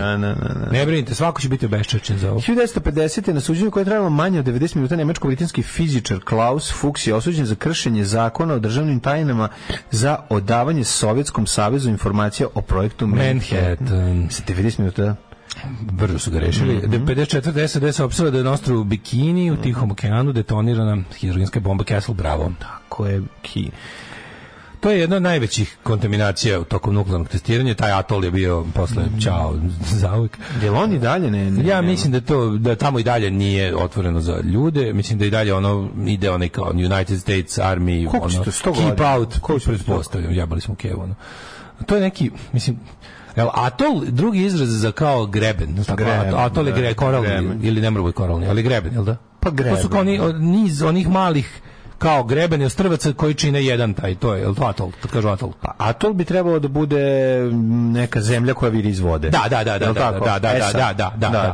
Nije baš ostrvo, nego baš to što kaže. Pa da, ja mislim da ili više toga što viri, pa sad. Pa da, kao to što baš dobro si rekao, da. A ne znam, možda se, a možda grešim. Ali uglavnom kameni neki kurac što trče iz zemlje, iz vode. Dođi na morski greben, u pesmi dođi na morski greben. Je mnogo lepše nego dođe morski atol. Lepše opevano, mislim, znaš. Tamo bi da te jednom, tamo bi da jednom više stvari se hidrogen ko detoniram ja. Tako je, više stvari se rimuje sa greben nego sa atol. Ako ti došla nebi, onda me samo jednom izbleka i ti. I tako Makario se vratio na Kipar 59. 66. Posle 3 meseca na Veneru se spustila sonda Venera 3. Da. U Cirihu Swatch grupa predstavila prvi svoj sat 1983. Najizvikaniji proizvod na svetu, po meni. Ja moram reći da se meni ti stvari nikad nisu privlačili. Kažem ti, najizvikaniji stvar na svetu. To je recimo, znam da je bilo jako popularno i sjećam se da je bio Swatch čak i napravljen jedan kao povodom, ne znam koliko, 30 godina ili 25 godina, 20 godina. Swatch napravio sve. 20 godina od Sarajevske olimpijade, sećam se da bio sa Vučkom. Da. I to je postavio, pa to neko imao, pokazao ili da mi pokazao sliku. Ima nekad Swatch? Nisam imao svoj, ali sam nekoliko sam kupovao na poklon i jednom sam jednu prijateljicu u nekom onim kako se zove, ženski Swatch su bili manji, al tako? Pa da. Ja isti su bili, to je malo problem, što izgleda bez veze na muškoj ruci. Ali se sećam da neke kad su bili nešto idu po promoteri po kafićima, što kao nešto za cigare, bio neki Winston Swatch je bila neka kolaboracija i bilo nešto da se neki kviz ti daju da radiš i ti dobio. Je to nešto jako dobro prošlo, kao imaš kao sledeći krug za sat vremena i doći će opet te promoterke. I trajalo to, boga mi, smo se mi 2 sata drndali s time i ja osvojio neki baš jako dobar Swatch, znam sam poklonio toj drugarici s kojom sam bio to veče. I to je, ali znam da je bio neki, baš posle googlali koliko košta, nešto baš dobro prošli. I taj svoj, ali Swatch možeš kao to onako lep poklon, da baš ne pukneš jako, a da pokloniš nešto što se smatra. Pa koliko košta 50 evra? Pa ima od 50 pa naviše. Možda pokloniš Swatch sad da se taj neko ko to voli jako obraduje. G-Shock, naravno. 100 evra, koliko košta G-Shock? 100 evra. Ja mislim 100 evra, da, ne, malo jače, ja mislim da bolje uzeti Casio repo, ako već uzimaš poklon. Ovo je G-Shock. G-Shock i Casio, da. To je linija Casio. I viš podsjetiti se, mogu bi onda zameniti bateriju. Na prvim slobodnim izborima u Albaniji. Satovi koji se pune na mesečno. Jedno mesečno staviš ti kao ti kao smart. Pa smartwatch ne mnogo češće. Ne, ima jedan što nije. Ali sad ću objasniti, nije skroz ovaj smart koji je, nego je elektronski, ali ali je baterija punjiva. Pa ga ti priključiš, kaže, jednom mesečno se napuni i onda nastaviš. 7 godina. Mislim, ne znam šta je bolje od ovoga. Ne, okej. A vreme je da vidim, vreme je da posjetimo lepu Sajđiku u Futoškoj. Treba je. Tamo 3 dece. 92. Bosna i Hercegovina stekla nezavisnost nakon odluke građana referendumom o samoopredeljenju, na kome su bosanski muslimani i Hrvati glasali za odcepljenje Jugoslavije, a u Sarajevu i Srbiji glasali za priključenje Bosne Srbiji. Da, ja često odem i gledam stare satove na kupujem prodajem, to je prosto neverovatno. Kako je ruskim satovima skočila cena u zadnje vreme. Mislim, sve je poskupelo, pa i neki ruski satovi koji sam ja mislio da je 20 evra sasvim u redu. Hipsteri, proklete vam duše, na komade razlomiste najlon. 1992. u Crnoj Gori 63% građana se izjasnilo za zajedničku državu sa Srbijom. 93. američki vojni transporter izbacio 2 dana za redom prvi put izbacivao tovare s hranom, pa onda... Jeste, pa je onda, verovati ili ne... 97. albanska vlada premijera Salija Beriše podnela ostavku posle 2-mesečnih krvavih nereda izazvanih krahom štedionica kojima desetine hiljade Albanaca izgubilo životnu ušteđevinu. Palo ona piramidalna banka. Da, onda su opucali vojne skladišta i svaki Albanac kod kuće imao po AK-47. Da mu se nađe. Ja više nemam ništa na današnji dan, Mladene. Moja istorija se završava tim činom. Vidjet ćemo posle kome su rođendani.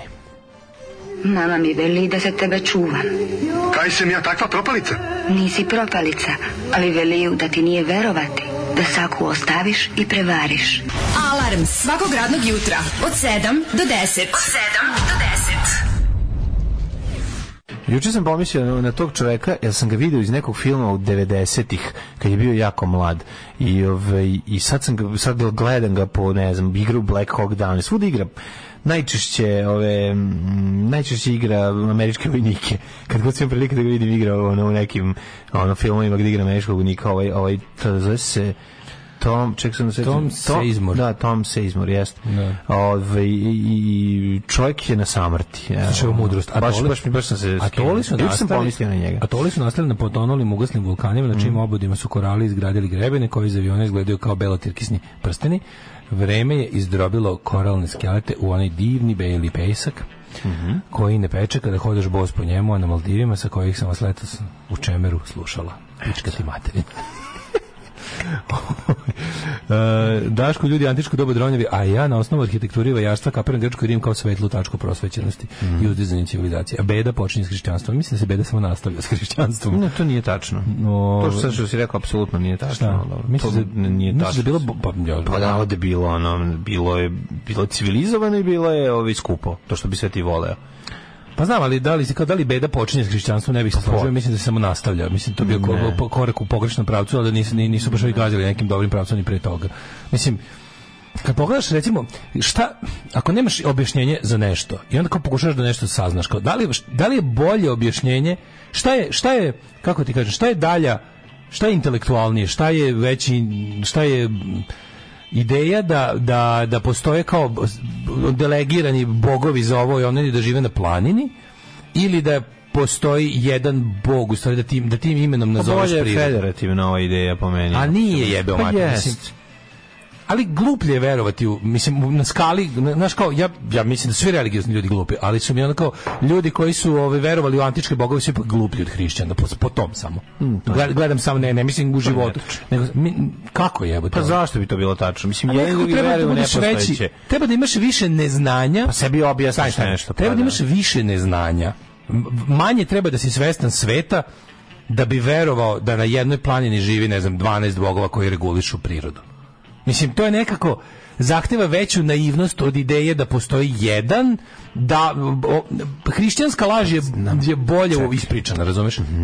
Ne, ajde, ne možemo tako pričati. Pa ne možemo gledati tako, mislim, u tom periodu. A ne zanima me period, evo, ajde, neki period. Šta te ne zanima? Pa nemoj pričati uopšte o stvarima oko sebe. Kažem ti, ako te ne zanima period u kome nešto se dešava, nemoj pričati. Pa hrišćanstvo je napredak u odnosu na mnogobožaštvo, jebote, u neznanju. Napredak u neznanju. Mislim, napredak je ka znanju. Kako nije? Ja sad ne pričam uopšte o tome. A ja o tome pričam. Pa čak i nismo o tome pričali. Pričamo o kvalitetu života. Pričali smo kako se živelo, da li je ono bilo lepo. Pričali smo samo o tome da li je čovek koji veruje u 12 dronjavo ili nedronjavo. Dobro, to je druga stvar. Ja govorim sad o tome. On je rekao da je beda počela hrišćanstvom. To je rekao, piše beda počinje s hrišćanstvom. I ja sad kažem na to, da ono kao da je hrišćanska religija je intelektualni napredak u odnosu na politeizam. Nije. Kako evo iz nekoliko razloga. Zato što je sva znanja koja su postojala i koja su, da kažemo, da su se čuvala u Aleksandrijskoj biblioteci, nije bitno, koje su, znači, hrišćanstvo je ono 90% knjiga i ono čega što je knjiga, spisa ili ono bilo čega što je uspelo da čovečanstvo da izgradi do toga, do perioda ono kad su svi odlučili da pređu samo na jednog boga, je ono na kraju bilo sklonjeno i na kašičicu davano od strane crkve. Mislim, ono, ti znaš koliko medicinskih knjiga, arapskih i svaki drugih su ti ono iz perioda mislim, na način na koji su se Egipćani lečili, pa kako je to prešlo u ruke Grka, pa kako su to Grci gde su čuvali i kako su negovali i kako je to jednom kad je došao srednji vek sve nestalo. Nestalo je zato što je do pojave renesanse ti zapravo nemaš nikakvu dozvolu da se bilo kakve slobode su gušene. Baš zbog onog krutog hrišćanstva. Hrišćanstvo je represivnije, ali u smislu nije napred. Ali u smislu pokušaja da ako je religija pokušaj da se objasni, zato što istorija ne ide u tom pravcu. Ali ako je religija pokušaj da se objasni prava strelica na gore, nego je religija pokušaj da se objasni život ciklično je. Ako je religija pokušaj da se objasni svet, svemir i život, a jeste, mislim tako je nastala kao pokušaj da se nešto objasni, onda je ideja hrišćanska je ipak ono kao pročitaj filozofe, pa mislim osnove filozofije su postavljene u antici, pa nemaš reći jebate da je ono što je došlo kasnije u bilo kakvom smislu naprednije, nije. Čekaj, da su ljudi ostali da veruju u 12 bogova na planini kao bolje bi. Pa prestali bi da veruju u njih. Pa možda bi se razvilo nešto drugo. Pa jesu prestali. Ali pa nije niko dopadno. Znam, ali prestali su i da se leče, prestali su da gledaju kako ide krvotok. Zašto je hrišćanstvo smenilo mnogo boža? Zato što ljudima imalo više smisla. Smenilo je zato što je bilo lakše zato što je lakše omogućavalo vlastodržcu kontrolu. Imalo je ljudima više smisla. Znači, zašto su ljudi počeli da veruju? Zašto $1, zašto staviš jednu monetu da zameniš 12 drugih? Ali ljudi lakše za kontrolu. A to ti kažem, bilo da lakše kontrola. Kažem ti da hrišćanstvo je se primilo u ljude jer im je imalo više smisla 12 bogova na planini. Znači ono je bilo, razumeš, zahtevalo je da bi verovao u 12 bogova na planini moraš više da ne znaš. Jebi ga, moraš. Moraš da ne odeš, možeš da ne vidiš planinu. Što ja mislim da apsolutno nije tačno. A kako je? Pa kako moraš više da ne znaš? Moraš više da ne znaš. Veruješ da postoji jedan bog koji sve reguliše, a ovdje veruješ da postoji. Ali 10.000 puta je bolje verovati da ima više bogova koji regulišu sve. Nije bolje. A gledaj, zanimljivije. A zanimljivije možda. Pa jebi ga, ja volim zanimljivije stvari kad je već glupo. Ali gledaj, ti kada uvedeš jednog boga, to je ipak put ka naučnijem sagledavanju stvari. Pa to naučenje sagledavanje stvari koje je bilo izuzetno naučno u odnosu na ono što je došlo kasnije. Na duže staze je to naučnije, razumiješ. Pa jeste put, zašto ti kasnije možeš da kad si ukinuo 12 golih bradonja na planini i umjesto toga uveo jednog bradonju koji nije na planini, ti polako ideš ka tome da tog jednog kasnije kad se steknu uslovi, kad ljudi još nešto saznaju, nazoveš umjesto Boga prirodom. Zato i pričamo, i da kreneš dalje da ono. Zato i pričamo o tome kako je to jako važno sagledati iz vremena kad je to bilo i kad je nastajalo. Ali ja ti kažem da hrišćanstvo u smislu ljudskih verovanja i sistema verovanja jeste progres u odnosu na politeizam. Ako gledamo da je progres ceo napredak civilizacije od njenog nastajanja, onda verovatno ali s obzirom da nije prava linija koja ide, to ti govori, znači istorija nije prava linija koja ovako ide na gore. Timeline, taj ne izgleda tako, nego izgleda ovako kao recimo neki feder koji ide ovako kružno i onda tako gledaš kako napreduje sve. Znači ne napreduje, nisi imaš uspone, padove, kao što imaš kao što imaš i u periodu napretka, i starenja planete Zemlje, periode kada nastaju kako se ledena doba, pa ta ledena doba prestaju, pa se stvari. Ali imamo konstantno, jel ti se primetio da imamo trend koji se sledi, razumeš, iz ono kao i pre politeizma je bilo nešto što je u odnosu na šta je politeizam napredak u ljudskom promišljanju prirode. Razumeš? Šta bi jednom Sokratu, šta bi nekom od najvećih filozofa uradili u 15. veku, pa spalili bi ga na trgu. Uradili su mu i tada. On baš dobar primjer naveo, kao tipa uvodi nove bogove. A znaš šta ja mislim to zapravo bilo? Zapravo je bilo kao lik je bio. Čini mi se nekako, ono što je meni recimo zapravo tu glavni mindfuck je da ljudi poput Sokrata koji su živjeli u politeističkom društvu su možda, ako su bili pametni, su imali lakše lakše mi je bilo da odbace celokupnu tu bajku, jer je bajka očiglednija od hrišćanske. I onda kada mi se to desi, ono kao isto na jebu kao od tadašnjeg sistema, da kao uvodi nove bogove. Ja kapiram da on nije uvodio nikakve nove bogove, nego je bio može čak u fazonu kao, kao nema baš 12 frajera na planini. Preispitivao. Pa to. Pa svi ljudi koji su najbolje. Konstanta je da reverski autoriteti proganjaju to. Pa proganjali su svuda. To imaš pa imaš.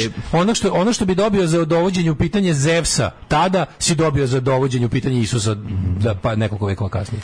Jednostavno isto to su neke grane nauke su doživjele svoje kako se zove stvarno svetle trenutke. Sad da li je to bio trenutak u istoriji, a nije imalo veze sa državnim uređenjem, teško, jer mislim da je da je jako važno da taj što nešto smišlja i taj neki Tesla drugog veka pre nove ere je čovjek kome je važno da sedi blizu vladara da bi imao dovoljno slobodnog vremena, da ima šta da ždere i šta da baci pod jaja, da bi imao dovoljno vremena da promišlja. Lakše je ne videti jednog boga nego ne videti 12. Hrišćanstvo i monoteizam uopšte jeste civilizacijski iskorak, kako ni zbog čega drugog, odnosno politeizam, jer su ukinuli prinošenje ljudske žrtve bogovima. Pa eto, to je napredak.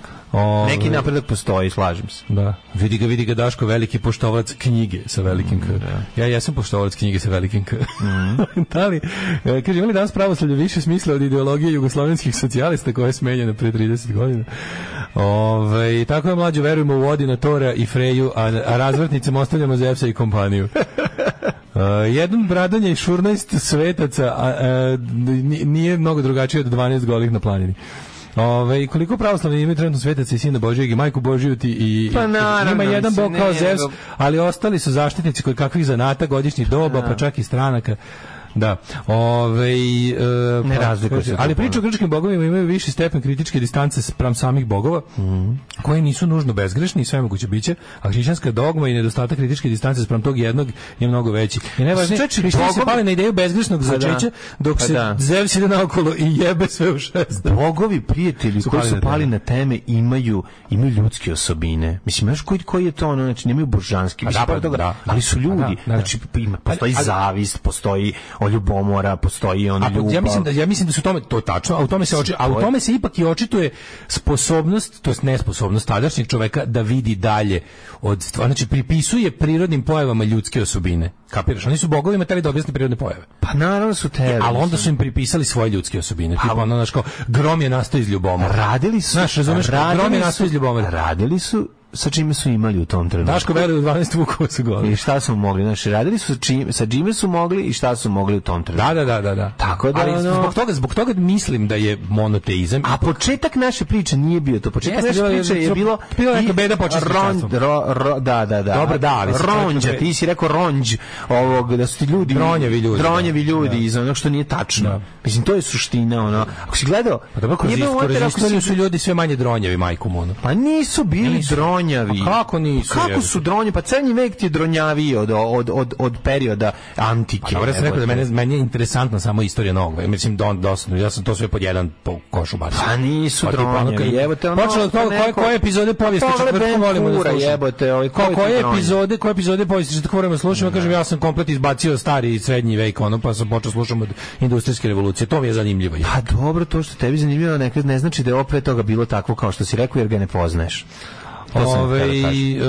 Hoću kažem da kao što nije ni tačno da se taj srednji vek tako izgleda. Hoću kažem, beda ne počinje s hrišćanstvom, počinje ranije, samo da nove oblike. Ajmo da vidimo kome je rođendan. Beda počinje od stvaranja prvog čoveka u Africi, kad nije imao šta da pojede i da baci pod jaja. Da smo nastali na nekom boljem mestu. Da smo tamo mesto, ali to od tada je krenulo. We are all Africans, to ima Richard Dawkins ima tu majicu, stalno fura tu majicu, we are all Africans. Pa zato što jesmo.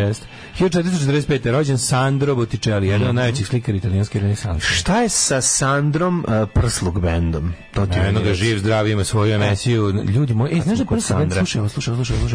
Prsluk band, kopajući juče po Kupindu, sam saznao da Prsluk band je ladno stigao. Prsluk band je toliko mator. Šta gledaš? Uglavnom ploče.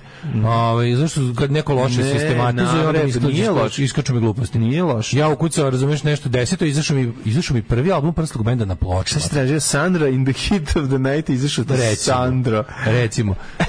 Tražio sam bio, znaš šta sam bio tražio? Neko me zamolio da pogledam da li ima Dina Dvornika. I onda sam ukucao Dino Dvornik i isfiltrirao da mi vidi samo ploče i izbacio mi prvi album Prslog benda koji je izašao ladno na vinilu. Oni su toliko dugo već bend da su stigli da budu i na ploči. Pa oni su vjerojatno 90. bend. Mislim da ne, ovaj album izašao 94. a vi su još tad printali ploče, verovatno.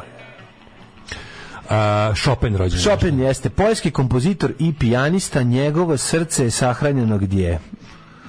Srce mu je u Poljskoj, a ne, mu je telo mu je... obrnuto, nešto u Parizu, nešto u Poljskoj. Nešto u Parizu, nešto u Poljskoj. Sa šta ljubiš mi sve, ja mislim da je srce u Poljskoj. Srce mu u domu invalida u Poljskoj, a ne znam gde je zaboravio. Ajde vidimo stvarno, čekaj. Giovanni Dupré, skulptor, Jon Kreanger, rumunski knjižnik, ovaj Lazar Paču, jebate, ovog Lazara Paču bi prepoznao ne znam ništa o tom čoveku, osim što znam da ga prepoznam među ono, izgleda kao neki debeli Tim Curry kojem su dodali Bata Stojković. Znaš kad su mu tražili da učestvuje u nekom sakupljanju novca, pa nije te da su ga zvali Lazar Pakšu. Da. Georg Simmel, nemački... Aj učipi se, ne mogu, treba mi za kiflu. Lazar, ti si Lazar Pakšu. Petar Skok, jezikoslovac i romanist. I Petar jezikoslovac koji je bio Skok. Oskar Kokoška, 1886, izvolite gospodine Milinoviću. Da li je to... Kokoška. Ne, znaš kako, sećaš scene, baš konkretne koliko scene. Ja mrzim tu seriju. Sećaš konkretne scene. Jedina serija koju više mrzim od serije Policajca Petlovog brda je Srećni ljudi. Da. Mrzim. A da li se sećaš konkretne scene? Iz naduše. Spalio bi sve trake i sve... Porušio bi sve trake, a ostalo bi ostavio sve. Da li se sećaš konkretne scene, Stine? Kako se neće Boško Simić, a kada kako ide? Znam koja je scena, jako dobro igra ova žena od Jovanovića koju sam volila. Da. Ona igra. Dobro, mačkica, kako se zove? Tanja Pujić. Tanja. Drkali smo i na nju. Tanja Pujić. Branka Pujić. Branka Pujić, ali tu kako on je kao, zašto smo mi to tako zauvek zapamtili? Kad je kao kradu slike, ona sad misli da ona sbarila Boška Simića, da on da možda radi šta hoće, a on je u stvari nju hvata u svoju mrežu sve vreme. I onda kad dođe u kuću, on kad ne misli da je sve gotovo, on već naguzio sve u redu. I onda dovede kao dođe kod nje kao nešto spremiće nešto i ona kao može li telefonom, kaže ona, pa sve on izađe iz kujne, kaže ili možda više odgovara kokoška i kao lisica. Kako? Ne, ali ona je kao neka Margot super špijunka koja krijumčari sliku. Art thief. Ona krijumčari sliku Oskara Kokoške, je li tako? Skoponika. To je bila pa da, to je bila epizoda da se novi hotel promoviše malo. Moram da kažem nešto. Teška socijala. To je snimano u vreme kada pošten svet nije išao. Ali najluđe od svega mlađe, koliko su se oni pravili da ne naprave, znaš kako snimaju tu sve u redu. Da, sve u redu. Julovska sve u redu serija. Sve u redu. Znaš, oni dolazi u hotele u Bačkoj, onako imate li sobu, naravno, tad niko nije bio ni u kakvom hotelu, niti su radili, ako su radili, bili sponi izbeglica. Pa nije bilo ništa. Ništa nije bilo. Sve privid, razumeš da se ono pravi. Meni su te serije bilo Srbija nije u ratu, takozvani serije. Simulakrum, što se kaže. Stanislav Vinave, rođen 1891. Velika faca, pročitajte sve njegove prevode. Odlično. 1909. Lorković, NDH političar. David Niven, 1910. engleski glumac i pisac, mi ga najbolje znamo po filmu Most na reci Kvaj. Može, bravo. Jicak Rabin, politički državnik, izraelski, onda Harry Belafonte, pa onda Georgi Mark, Harry Belafonte, Jed Allen iz Santa Barbara, oni soap opera glumac. Znaš ko je rođen 33? Nedavno nas napustio Špiro Guberina, hrvatski glumac, jugoslovenski glumac, ja ću pre reći, velika faca. I jako smo ga voleli i njegov taj znaš li tko je Ivo Banac?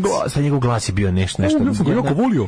Kako ne, on je imao to, mogao je tako. Inače, najpoznatiji po Velom istu i naše malom istu. Zapravo, ili on u Velom istu i on igra ovog, kako se zove, tetka, nije tetak, nego Strikan i Škovacin. Ron Howard, pa onda oni su čistači, to je To je jedan od najlepših, kako se zove, jedna od najboljih jugoslovenskih napisanih uloga za njih dvojicu. Teški Alan Ford, naš njih dvojica kako izgledaju dok čiste te ulice, to je genijalno. I komentariš, imaju izjave. 1969. Javier Bardem, Chris Weber, košarkaš. Ne može tako preći preko Javiera Bardema tek tako.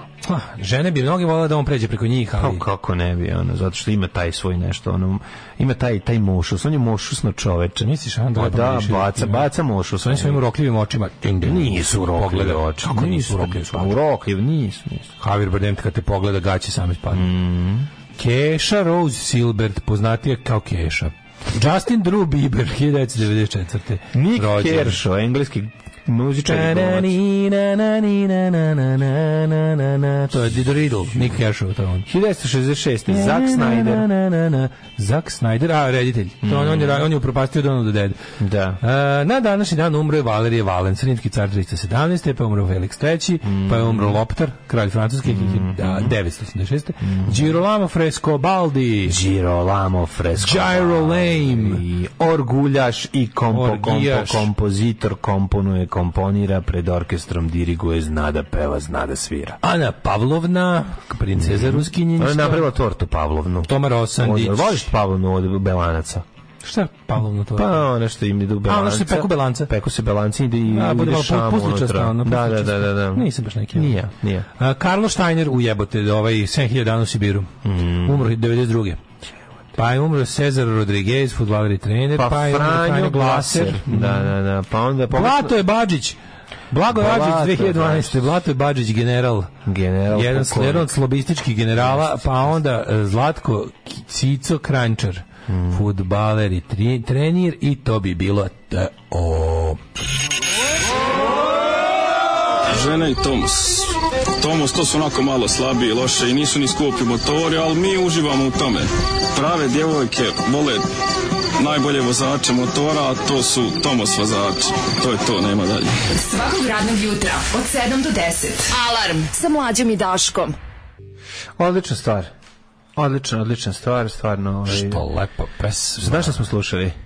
Svetislav Pešić, šta je ovo bilo? Neka domaćica? Šta je bilo? Ne. Šta je bilo? Ne znam. Bad Religion. Ovo je Bad Religion. Koliko je ovo Bad Religion? Stvarno. Won't say anything bad religion. Nova stvar, verovatno. Možete mi ne zvuči kao Greg Graffin da peva. Zvuči mi kao neko ko jako dobro. Zvuči mi kao neko da jako dobro priča engleski sa ovih prostora. Ako obratiš pažnju, da. Kaže, srce mu je sahranjeno kao i Makčalanu, to piše u njegovoj knjizi Čujte Poljaci. Je odluđio neko preko Kupinda? Kako ne, samo tako. Znate kako Daško radi?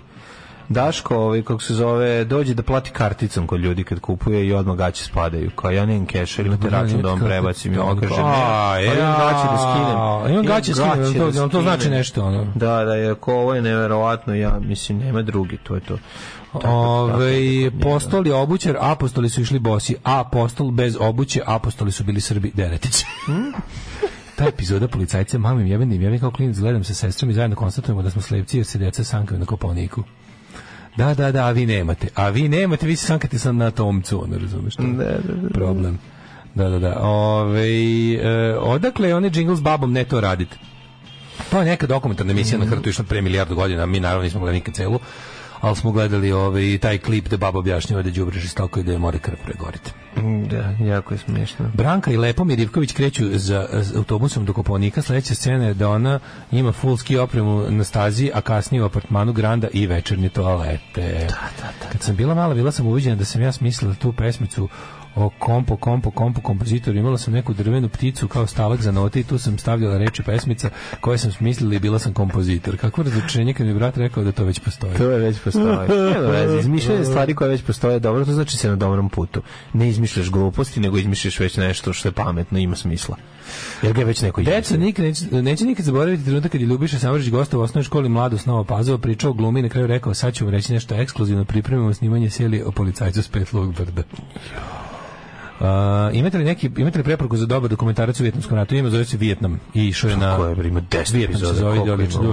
Da. Dokumentarac Vijetnam. A ja baš teo da kažem, da pitam ko je ovaj Balkanac sa finim engleskim. Ovo je iz pesme koje smo čuli. Jeffrey Dean Morgan je isti Javier Bardem, kako njih dvojica nisu rod ili braće, nije mi jasno, nisam nikad video dvoje ljudi koji toliko riče jedan na drugu. Ko je taj lik što liči na njega? Jeffrey Dean Morgan, ovaj bre, Negan iz Walking Dead. Ma ne baš skroz, ali ja. Ali da, tako. Meni je Negan iz Walking Dead faca. Pa frajer je. Znaš da sam njega prvi put video? Sad kad kažeš i ja sam ga verovatno tamo kaži. Ma nisi tamo. Gde? Prva ili druga sezona Grey's Anatomy, on igra lika koji koji srčani bolesnik i u koga se zaljubi ova. Ja sam ga tamo primetio. Mislim, u filmu o nama dvojici. Jel ti znaš? Slušaj, u filmu o nama dvojici on će glumiti Slavišu. Tako je, Slaviša igra njega. Šarenog artikla. Igra Šarenog artikla. On će glumiti Šarenog artikla. Naravno.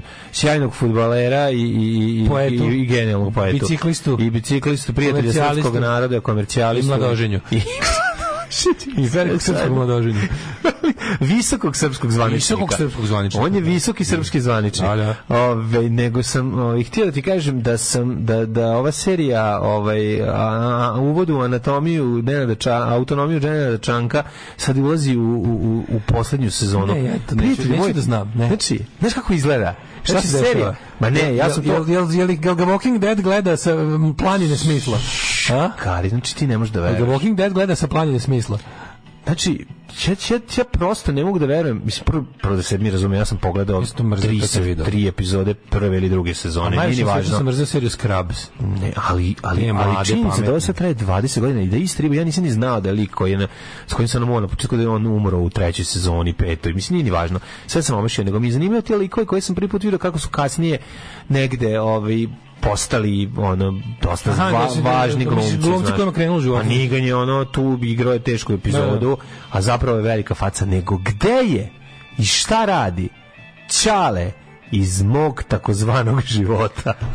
On je meni bio super faca. On je meni imao mega jugoslovensku facu. On se zvao Brad. Gde je taj glumac? Recimo, on meni imao liči na Negana. Malo. Ne, bre, šta lupaš, on je baš... Malo, ima mi tu neke oči. Na svetu, jebate. Pa da, malo je... Bredu se lik zvao Brad. Gde je i šta radi? Chase, a? Znači, za njega je... Angela Chase. Za njega Jim Walsh, izmislio, zajebanog Ćaleta. Znači, ovo je manje zajeban. The most boring guy on earth, gde su samo našli. Da, jeste, baš je Ćale Dosadnjaković. Ja, majko, kako se zvala Keva od Angela Chase? Petty Chase.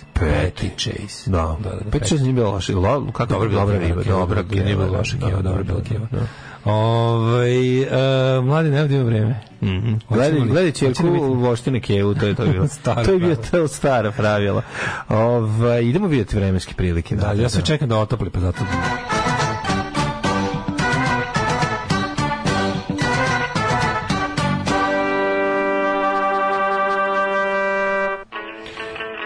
RMHZ ŽNPP RMHZ ŽNPP. Idemo da vidimo RMHZ RHMZ. Aktualni podaci vremena u Srbiji.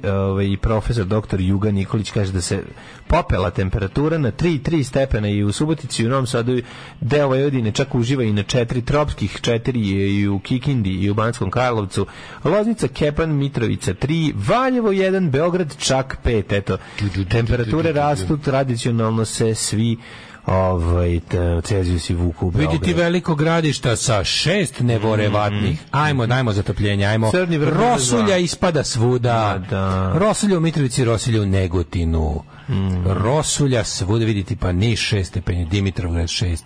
Ajmo, nek crkne zima, valjda više neće biti minus. Pa crkava. Završili s minusima za ovu godinu. Ja se nadam. Ali krnavo vreme će nastaviti da bude ovako. Naravno, počinje, znaš šta, Mladine? Znaš šta počinje danas? Bljuzg. Znaš šta danas počinje? Baba Marta. Bebe Merte. Danas počinje Baba Marta. Danas je naša draga Marta krenula i kreće da gnjavi. Biće danas 9 stepeni, sutra 10 i vidim da tako do nedelje, čak u nedelju možda bude i nekih sunčanih integrala.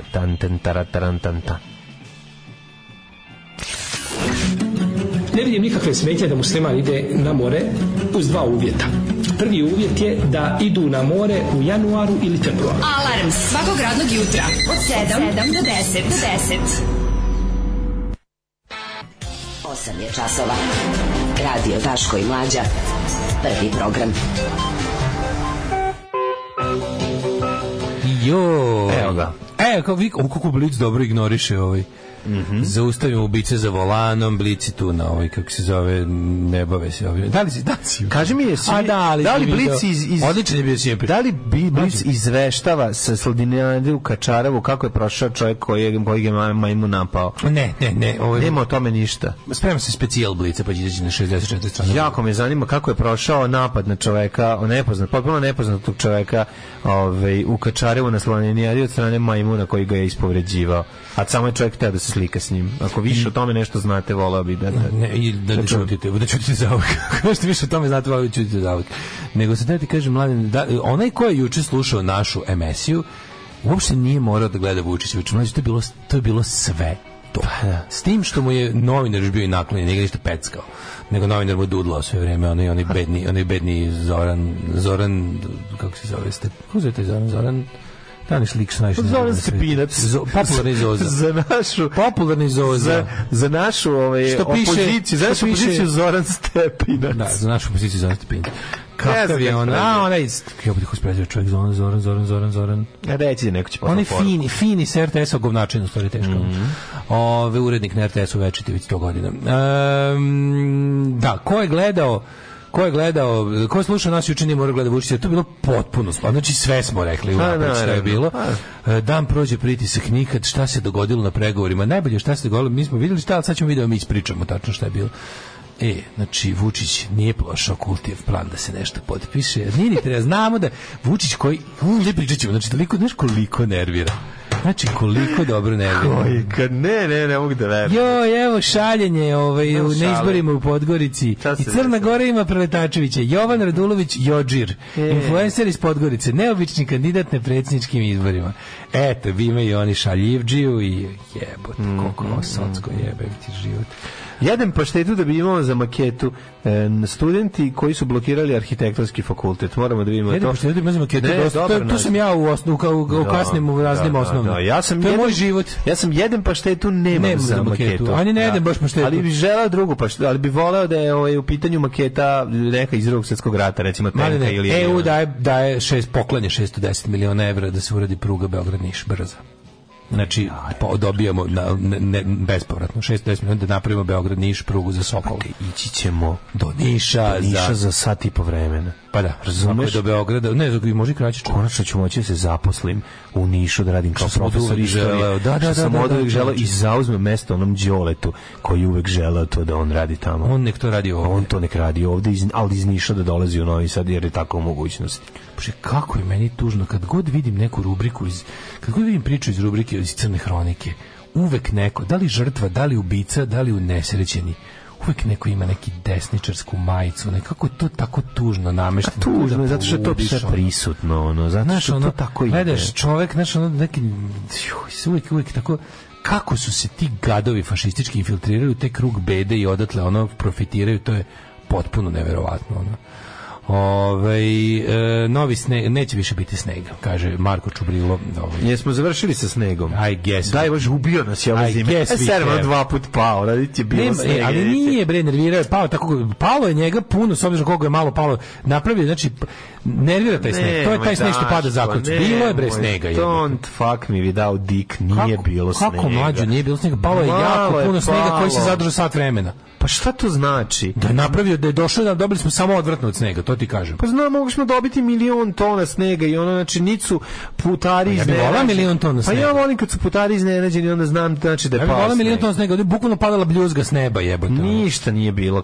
To bi ja da ne vidim više nikakav sneg, razumiješ. Sneg sam vidio na Divče, barem, i to što sam bio 2 dana. Sneg je padao ni za šta i to je najgore. Znači, nemam ja ništa protiv snega koji namerava da se zadrži bar 3 dana. Ali taj ne postoji. Zoran Stanović. Ni sneg neće se zadržati. Zoran Stanović, Martin Freeman za siromašne, bravo. Bravo. Sve, stvarno, hvala Bogu, sve je zdravo, pravo, da pere umo. Kako? Pa dobro. Ajde, sad mi da plaću što sam ti rekao čisto da znaš informaciju. Alarm svakog radnog jutra sa Daškom i Mlađom. Ne brini Desmond Dekere, sve će biti u redu, su bili Mighty Boston, pre toga smo slušali Living End. Living End jeste, da, Save the Date. Čekaj, mi je ono ladno, već je 9, tek je 9 sati. Tek je 9 sati, pečena štrudla. A već ulazimo u 8 sati. Mlađo, kako ti se to ne sviđa Poliđavica Petlog brdi, fantastično kreiran lik mladog Davida. Kako me to sve nervira. Da. Tu su sestre, šta je treća sestra? Jedna je Katarina Radivojević, najstarija je Branka. Ima ono srednje što ne znamo ništa. A ta srednja, ne znam šta je bilo. Da. Nama su visokocena školarije na arhitektonskom fakultetu u Beogradu 240.000 objašnjavali time da fakultet mora da prati aktuelnosti u svetu arhitekture. S druge strane nema dovoljno čitavih stolica za one koji upišu. Razumiješ bi tu cenu da studenti imaju neku maketanicu i ploter za štampanje radova u okviru fakulteta što su najavljive dok sam ja studirao pre 8 godina, ali su to sve dodatni za prosječnu platu roditelja preveliki troškovi i onda oni koji makete nose na laserske šečenje angažuju limare, stolare, naravno bolje prolaze. Zamišljam to kao kad ti srpski fakultet uzme pare za nešto i kad ti objasni da za te pare neće da biti ništa. Niti dobro obrazovanje, niti kao materijale potrebne da savladaš ta sva znanja i veštine koje si došao studiraš. To je jednostavno kao plati nam zato što smo mi fakultet i može nam se. To je potpuno genijalni. Dokle god ljudi budu pristali na te stvari. Ima još jedna stvar. Kako to dobro što ima još jedna prestižnost. Da li ćeš na nešto pristati ili nećeš? Još nešto, prestižnost nekog smera je isto jako važno. Da, kao arhitektura je percipirana kao nešto jako fancy, lepo i dobro. Nema veze što ti kogu dobiješ. Sam riba, ali sam položila i beton. Ali sam i umetnica. Ne, naravno da ima toga, ali dokle god ima likova koji su spremni da tako razmišljaju, a ima ih, hvala, to kao dokle god postoje. Znaš kao, ne znam koliko je to moguće na fakultetima tipa medicine i to, tu se neko vreme možeš šmirati, jebi ga, ali ipak ono, znaš, zapravo na arhitekturi se neko vreme možeš šmirati. To kao kreneš, budeš dobra riba koja nije položila beton, ali da oni nakupe, ja kapiram da oni nakupe od ljudi željnih socijalnog statusa do jaja para, a na uštrb ovih koji bi da se bave arhitekturom. Baš ljudi koji bi trebali da studiraju kako treba. Arhitektura je postojala i pre nego što je bila. Ti znaš da jedno vreme engleski jezik oko 2000-te bio znam, ima to u ciklusima. Onda psihologija nekad bude jako veliko, oko 700.000 ljudi. Dobre ribe kad doće budu pametne, a nisu, pa onda kao upišu su studirala sam psihologiju. Naravno da si studirala psihologiju. Pa onda jedno vreme to isto bilo za engleski. Pa onda kada isto kad glup čovjek hoće da engleski bio mega popularan. Fizika nikad ne bila popularna. Si primetio nekada da osim ako ne računamo kao tipa od tih svih stvari, to smo već rekli ranije, što je zanimanje buduće onako rogobatnije za objašnjavanje, to više para donosi. Kad neko pitaš kao čime se baviš, ako uzme duboko vazduh i krene da šta ti radiš? Pa ja u jednoj firmi koja se vezuje sa menadžer 1.500 evra, razumeš? Šta ti reći? Ja sam stolar, jebi ga 500 evra. Razumeš? Kao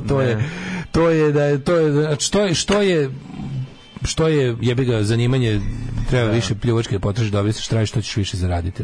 Da. Ovo su ti te stvari. Ne znam tačno ko je to počeo, ali istina je da postoje te neke stvari koje da stvarno jebote, kad pogledaš postoje na nekim stvarima koje su kako kažem, objektivno super, imaš taj bukvalno čitav jedan niz ovaca za šišanje na kojima ovakvi fakulteti mogu da traže ogromne školarine niž za šta, jer postoji čitava jedna grupa ljudi koji će to platiti jer im ništa odgovara. Jer im to ništa baš jako dobro odgovara. No, vratimo se našem predsjedniku. Da, krenimo. Vratimo se našem predsjedniku. Ti si gledao juče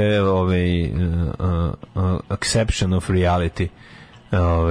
Tako zove, kako smo rekli da je engleskom? Acceptance of Reality. Acceptance of Reality. Pa to mi molim te, reci mi šta je bilo i kako to izgledalo.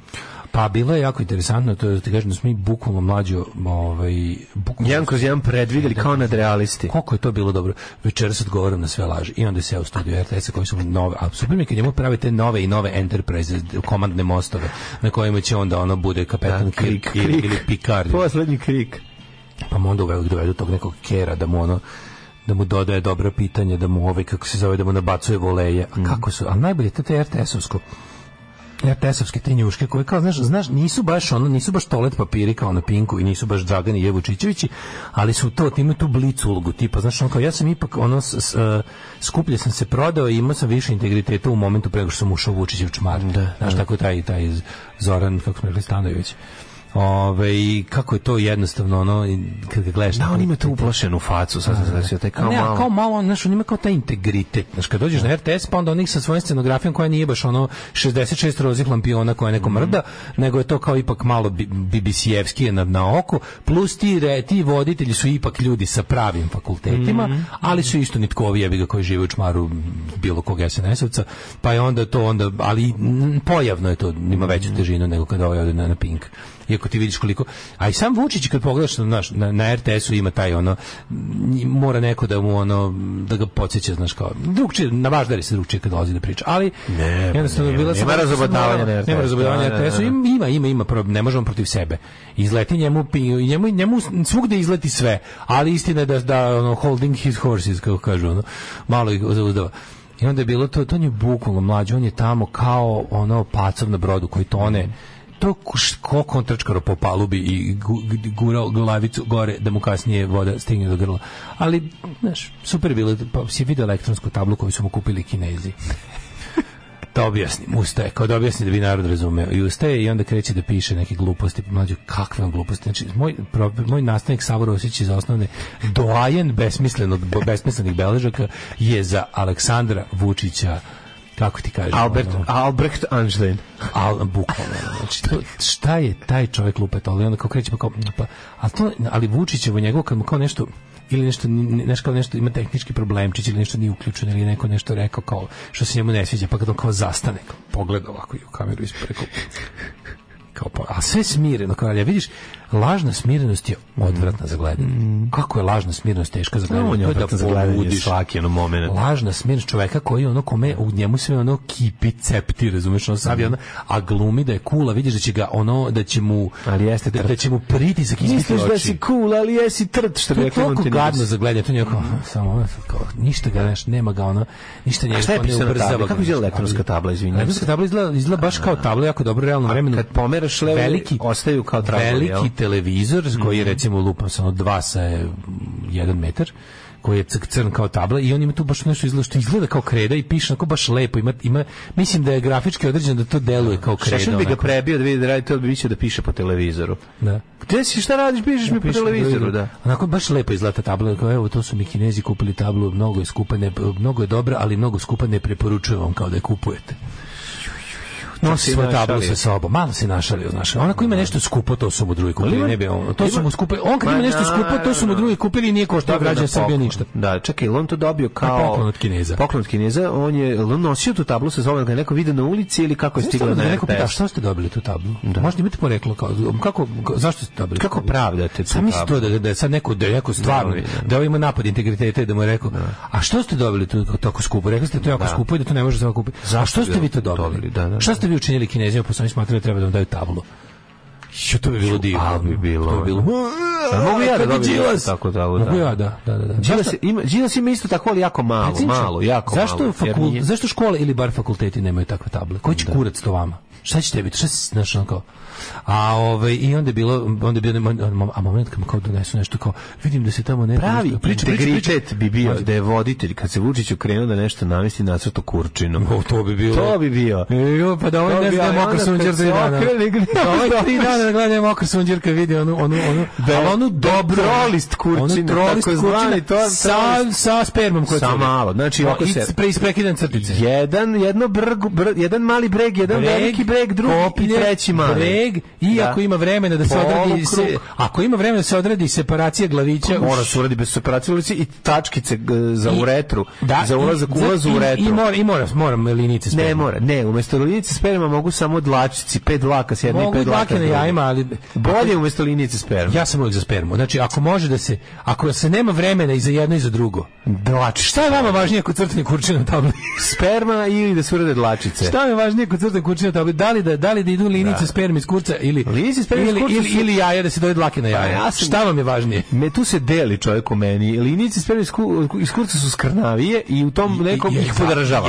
Ali, a šta je cilj kurčina na tabli osim da bude šokčina? Pa jeste, ali eksplicitnije je kada ima još i po 3 dlake sa strane za babu koja nije sigurna šta je. Nema vremena. Da ne razumeš? Pričamo o tome nastavnik se već hvata za kvaku. Pazi, mladine. Pitanje kome je namenjen. Nastavniku je namenjeno. Pa celom nastavnik se već već hvata za kvaku. Jasno. Ti si završio sam kurac, ali da li ćeš preostala 3 poteza iskoristiti za dlake na jajima ili na musper? To je pitanje. To su dve škole, mislim. I onda niko nije u pravu. Otkud 2 kurca na TV-u i slično. Razumiješ, to otvara more dobrih šala koje može čovjek, za kojima može da se našali. Ovo je veliko pitanje, kao nema se vremena. A garant su mu napravili Kinezi da to ne može da se nacrta. Garant. Zašto kreneš, ovo je još anti-dick protection. Srce izlazi. Ovo srce. Izađe u piše AV, da. AV i srce. Zamisli to kao platio. Anti-dick protection. Apsolutno me ne bi čudilo da ono kineski ludaci nisu napravili to. Da kineska deca u toj odvrtnoj zatvor državi sa nadzorom svega stalno i socijalnim kreditom ne mogu ni da nacrtaju kurčinu. Ne može kao treba, jednostavno ne dozvoljava se. Da vidimo šta još imamo ovako. Kaže, dlake na jajima govore da je u pitanju tough guy, pa onda linije zrakasto, može i taj kao neko, a nije, ali se mora isprekidane linije. To je kad crtaš govno. Zrakaste linije smrada. Tako je. Znaš kada to ima kada ovdje treba ono samo... Kada Bart Simpson... 3 crtice, 1, 2, 3... Znaš kada Bart Simpson pravi, kada postane poznat u jedno kratko bude internet fenomen sa svojim animacijom Angry Dad. Sad kad crta svog kamera, pa bude epizoda Simpsons ide kao Angry Dad se zove epizoda. I onda kada objašnjava kao novinarima kako se kao postaje poznat, sad mediji kao how we make Angry Dad, u principu nacrta kao is it finished? Well, some final touches. I kao stink lines i kao 3 nacrtano 3 kao oko pazuha. Da smrdi. Dakle, linije smrada, to mi je toliko bilo dobro. Linice unose dinamiku u sliku kao statičnu formu. Ja sam isto. Ja kažem samo bitno kome se obraćaš. Tablo skupa, na okrem oge je hladne.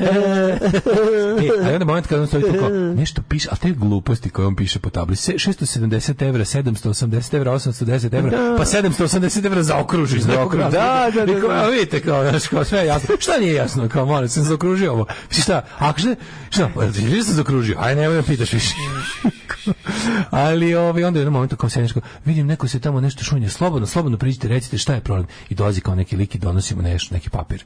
I vuče neko pogled i kao, a ovo ti kao, šta je bilo? Ovo je kao, je li važno nešto? Jeste, ali o tome ću o tome ću reći nešto malo kasnije. On je posle rekao, uopšte. Nije ništa, a šta je pisalo na papiru? Nikad nećemo saznati, ne znam. Vjerojatno smo doneli ono, ne. Tvoj plavi Audi. Pomenite plavi Audi. Blokirati invalidsko mesto. Ne, nego, pomene što je trebalo. Kada ti pisalo, Škoda što vozi neku Škodu kao jadnu staru 400 godina. Da, kao papir na kom piše. Da piše. Neka prostako. Šutni me, evo, zbog ovog su vas tukli da ga ukastovali. Sad su otkrili uzrok svih njegovih maltretiranja u mladosti od strane drugih. Šaljemo Luka Kebara. Na duksu mu je pisalo šutni me. Šaljemo Luka Kebara cedulju, piše otvori. Ne otvaraj, molim te, jer tu piše volim te.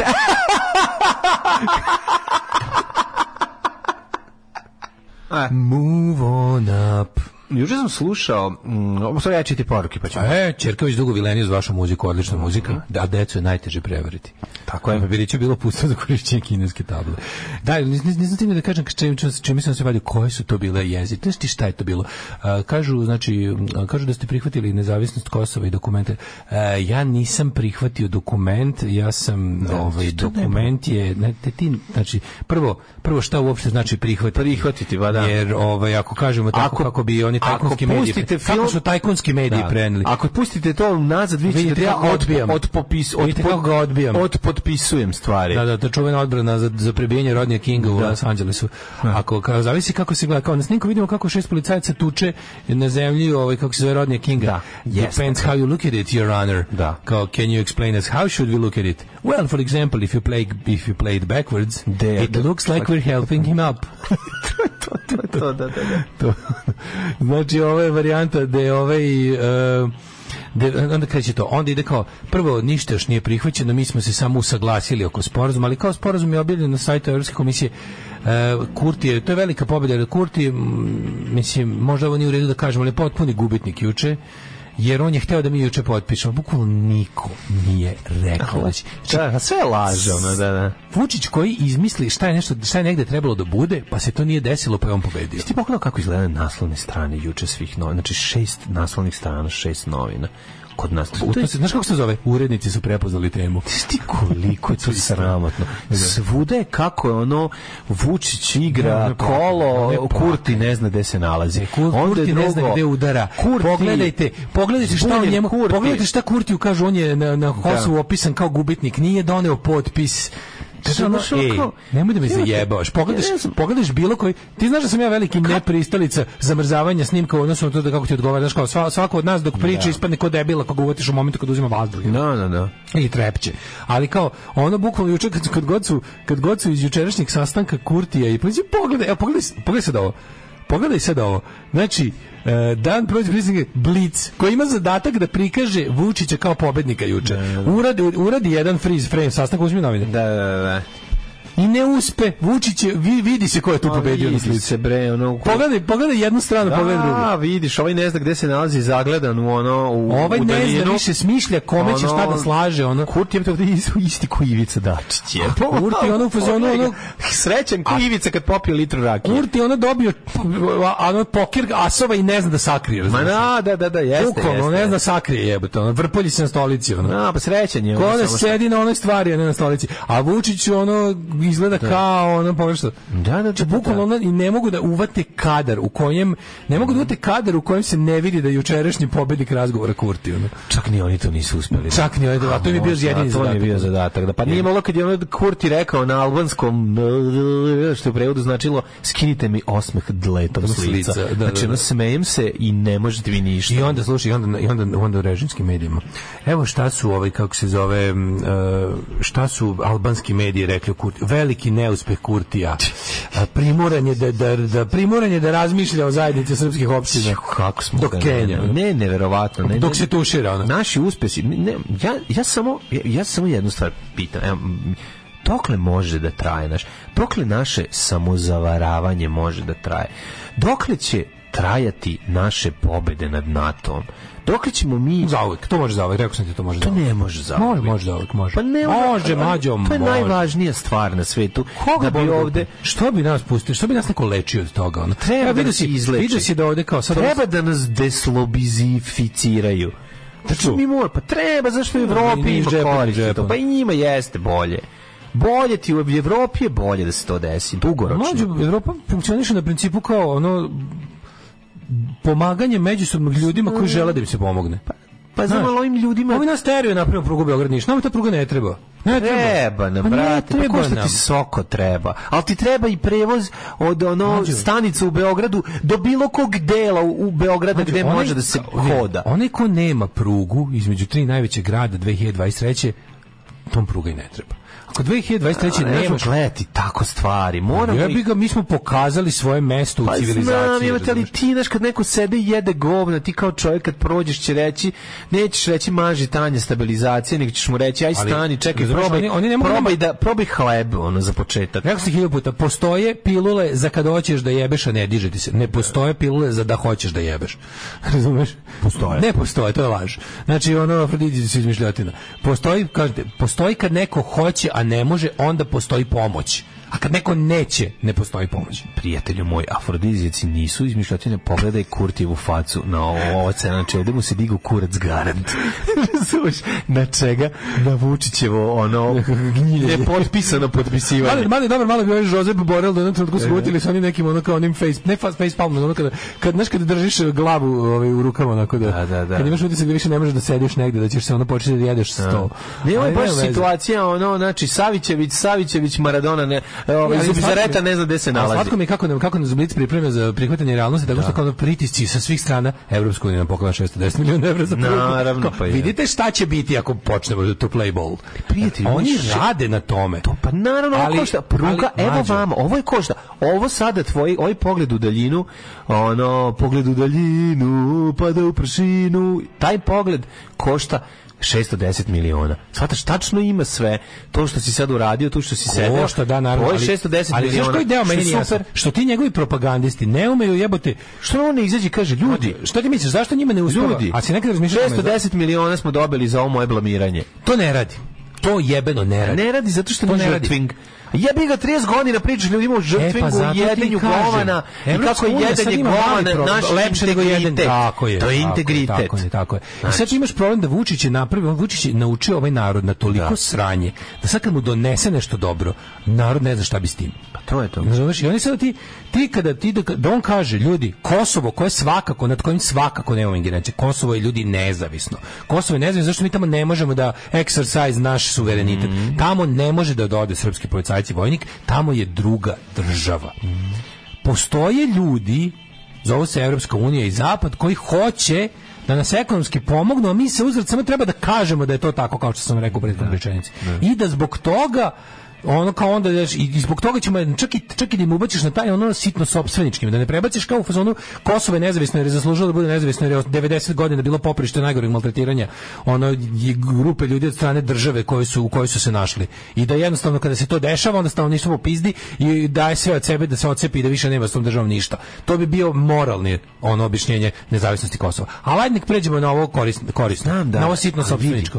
Koristoljubivo. Kako kažeš, evo, oni su se za svoju slobodu od nas izborili i imaju svoju državu, uspeli su, ono bukvalno su dali sve na to i uspeli su. Mi nikad ni na šta nismo dali u svojoj istoriji toliko i nismo ništa uspeli, zato što ništa toliko nismo želeli. Znam da. Nema veze, okej. Oni su uspeli i evo samo sada. $100 miliona uložio u menjanje programa RTS-a, Pinka i Happy-a. Samo te 3 televizije. Pa da, znači, ali oni neće to da urade zbog toga što kada stave sve dugoročno na papir, kada Vučić sedne sa svojom bandom, znači, sa svojim bratom, kada sedne brat, kad sedne porodica, kad sednu cela ta bulumenta lopovčina, ratnih zločinaca, ubica, silovatelja, gadova, ljudi onog ljudskog otpada, kad oni svi sednu i naprave, vladari, vlasnici Srbije kad sednu na okup i kažu jeste, mi, ono, to je super, bolje nam je da nastavimo ovako, jer ovako više zarađujemo.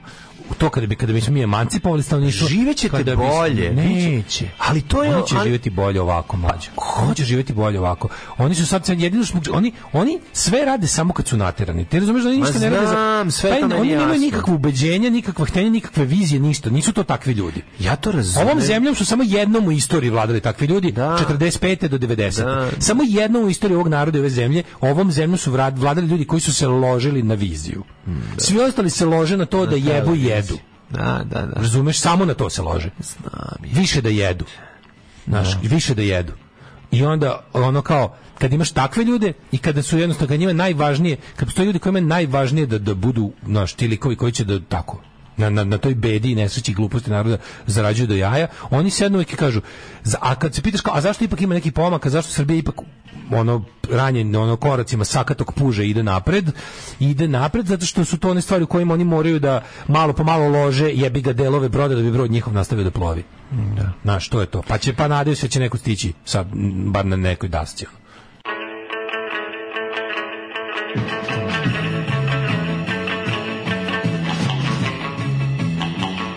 Pokušavam da nađem taj stari broj. Od juče smo imali neku temu koja je bila baš zanimljiva. Čete mi moj ponedeljak. Ne, meni treba od utorka. Šta smo, koju smo pesmu Mighty Boston se slušali u emisiji? Slušali smo Don't Worry, Desmond Dekker. Da. Pa onda kaže da bi prestala mitomanska istorija Kosova, Košara i sve ostalo što počinje na ko, mora da se desi jedna velika nasilna revolucija kao 5. oktobra, ali da svi plate. Dakle, sve iz početka je jedan ozbiljan reset nacionalne ideje i onda za 15 godina ne bi nikom mogu da podvali Šmit. Jesi vidio kako sad nije sad malo, ja ti kažem, malo je sad oseka. Oseka, da. U redu je, biće posle. Dajte sad prvo da ovo završimo, pa ćemo onda, kako su pozirali ove Košare film. Prvo da pogutamo žavu, pa ćemo onda. Sad je shvatio da ne može baš u isto vrijeme da pali i gasi, neće ništa uraditi. Ako mora nešto završi, mora završi. Srbija kao ona slika Mayflowera kada pristaje uz Ameriku na šupljam splavo, ali nekako došlo do obale i sa nekim, a neki nisu istigli. Ko je pevao Move On Up što ste puštali? To je džem. Grupo Žem! Da. Loženi komunista Breslavović 50-ih kad su funkcioneri ostali moći počeli da uživaju u povlasticama, pa je posle većina članova partije išla tamo zbog ličnog benefita. Predratnim komunistima kapa dole. Pa da li 50 to što je nastalo, sve da se, kako bi rekao recimo Đilas, ali ne Dragan nego Milovan, Ako računamo da je nova klasa zajahala tamo negde početkom 60-ih, to sve, ti ljudi su već pre toga uradili svašta. Znači, oni su imali pravu pravcijatu razrušenu i zakladnu zemlju. Ono što naprednjaci lažu da su imali kad su došli na vlast u trenutku kad su zatekli ono kao situaciju. Napraviti SFRJ od... Pazi, da nisi imao drugi svetski rat, koji na ovim prostorima bio izuzetno destruktivan i krvav, kao retko gde, kao recimo jedino samo još u Rusiji, u Evropi. Ako si imao takav rat, da ga nisi imao i da dobiješ jednostavno zemlju koja je pre toga bila onakva trula monarhije, onako zaostala, onako jadna, pa bi ti bio pakao da nešto napraviš toga. A ti si na to sve imao i rasturenu zemlju, preoranu, natopljenu u krvi i mržnjom koja je do neba. I ti si iz toga napravio ono sve. Znači imao si prvo đubre to begin with, na to đubre još neko ga i preorao i zadnji natopio krvlju. I ti iz toga napraviš zemlju koja ima pruge, puteve, elektrifikaciju, opismenjavanje. Samo to bi bilo dosta. Samo to bi bilo dosta, pa se posle naravno kao i ljudski materijal se korumpiraš. Našao sam, kopajući po smeću, dumpster diving, Mlađa. Stari dumpster diving, Mlađa je našao svoju temu koji je pre neki dan... burek, kondom i slinu. I kore, i ljuske od krompira. I ljuske od... I se čita i dalje. I sad konačno može da se vidi. Ček samo da sklonimo ovo, šta je ovo? A da, ovo je od... Ne, šta su radili ovi momci u offside. Okej. Sve u redu. Znači, papir je spreman, na papir trpi sve i mogu ti reći da trpi i tekst koji se zove Mladi praktikuju farmaceutski seks. Ja bih probao farmaceutski seks. Na Viagri. Ja sam mislio farmaceutski seks da onu apotekarku na kojoj se lažimo ti i ja da je nešto pitao. To je jako dobro. Ložim se na svaku apotekarku. A ne na svaku, ali na 90%. Boga mi i u pravu si visok stepen loženja na apotekarku. Nije bre, nema. Šansa da se ne nalažeš na apotekarku je dosta mala. Šta je to? Šta je to u apotekarki što je ti medikamenti, peksimeti što ne mešaju. Penjine. Kako smo rekli da miris apoteke, u stvari miris čega? Miris apoteke. U stvari miris čega? Ne znam. Šta koje ono kad uđeš u svaku apoteku, sva miriši na šta je to tačno? Pa to taj slatko mentalski miris, ono. Pa to mora biti ono sredstvo za dezinfikciju prostora. Nije, malo je mentolski. Znaš da apoteka ima posebno. To radi neki mentalno apotek. Ali to je konkretno nešto, jer čuli smo šta je miris apoteke. Šta je to?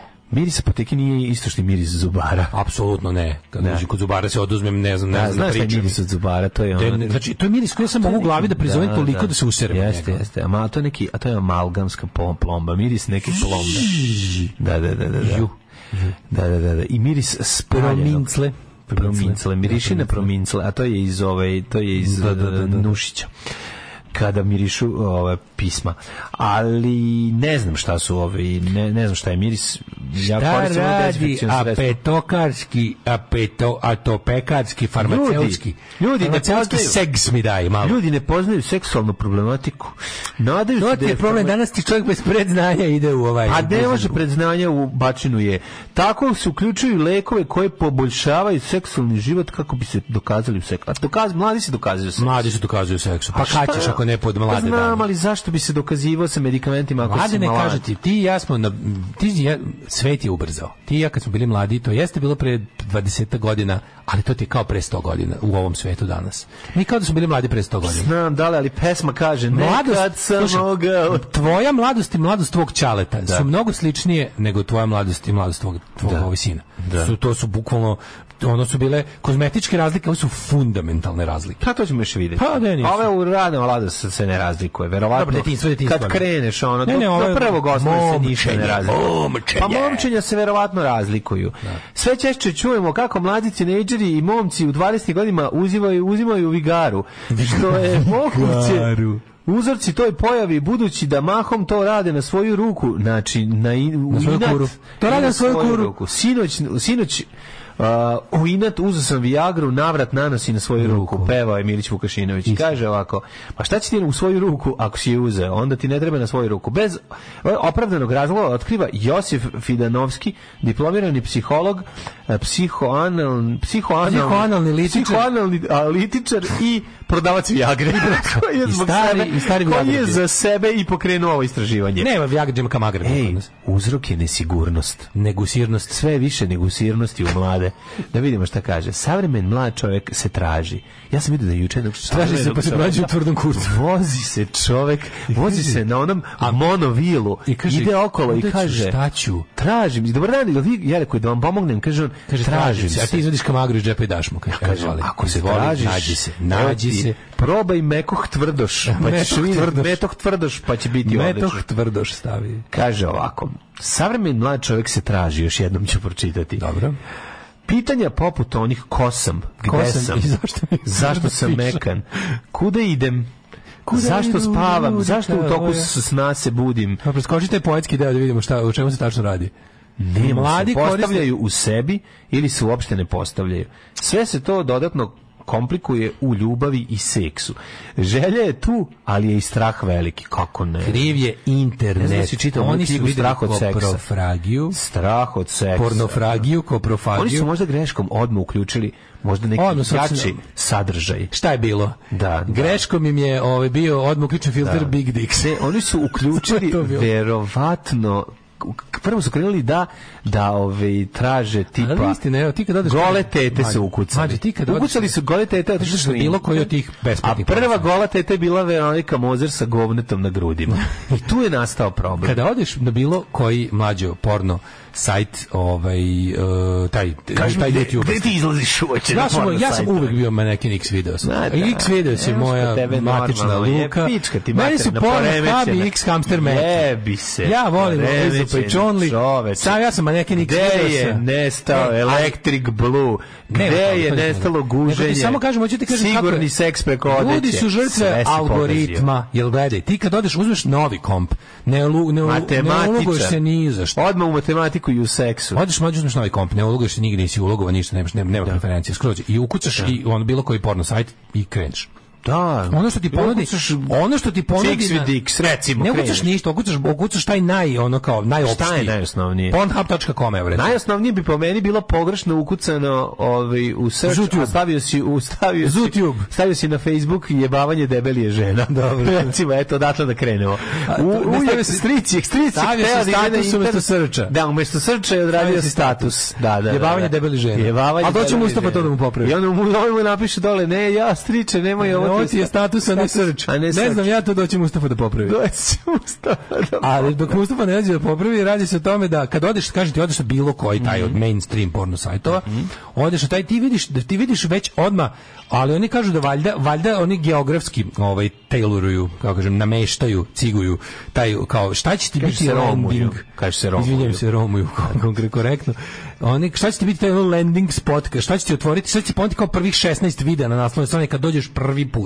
Nabasom se razumeš kao. A to je nekad nešto dosta liči na kao nekad kad kupiš porno časopis, ti kupiš ono što urednik izabrao za tebe. To se ništa ne menja. Kapiraš? Pa menja se. Pa naša ideja o seksu jeste u velikoj meri uslovljena ako smo pornografijom koja je nama bila dostupna. Mislim, mi smo seks pre nego što smo ga probali videli u pornografskim sadržajima. Tako je. A to je neko birao za nas. Kapiraš? Postoji neki urednik. Kako ne? Ja sam gledao prvi film koji se gleda ulazak penisa u stanicu. Pa to je bilo. Mi kad smo bili koliko je to veliko. Kad smo videli nemački water to veliko da ulazi u stanicu. Mi smo se jednostavno pobacali ispod sedišta koliko je to bilo veliko. Svako pamti svoj prvi susret s pornografijom. Kako ne? To baš pamtiš, razumeš kao i to jeste u tebe negdje.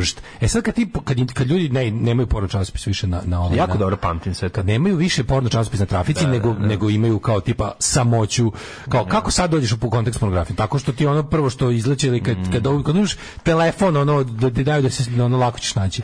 Ali pamtim još. I onda ti kad tu šta vidiš jebi ga da vidiš desiti je svet. I onda kažeš, pa znam, malo je problem ako odmah kreneš da gledaš ono Gary Pajka. Nema, to ti se nudi, nije malo problem što to je bio landing spot na koji si ti pao, razumeš? Kapiraš? I onda ti kreneš da sumnjaš u sebe. Znači, kao što ti Ćale nekada dava prvu cigaru, tu pored mene ćeš da popušiš cigaru. Ja ću ti kupujem cigare, a ne ti. Kao što ti Ćale nekada davao normalan kurac da viš u porno časopisu, da se ne iskenjaš, da ti ne bude teško da se iskompleksiraš. Ćale nije zaključao vrata dok je bio skijem, da bi ti prvi put video normalan kurac, a ne onaj od 5 metara koji ide na internetu, a ti si sve mislio da si kao slučajno uleteo. Da vidite gde je porodično stoji. Da se ne zalećeš, da vidiš koje su ti. Odmah da vidiš domono. A ne odmah Mandingo kasetu. Placido Mandinga i onda ne možeš doći sebi. Kasetu zagledano u playeru. I šta ćeš onda, ti moraš potražiti, ti hoćeš isto to da želiš, a da ti ne kažemo da si sa ovom mašću otišao na link na koji kaže sa ovom mašću kurac poraste 5 cm svaki dan ako mažeš, pa si i to naručio. Najbolje je bila mast za povećanje sisa. Mast za povećanje sisa što su prodavali. Pa to je toliko bilo kao.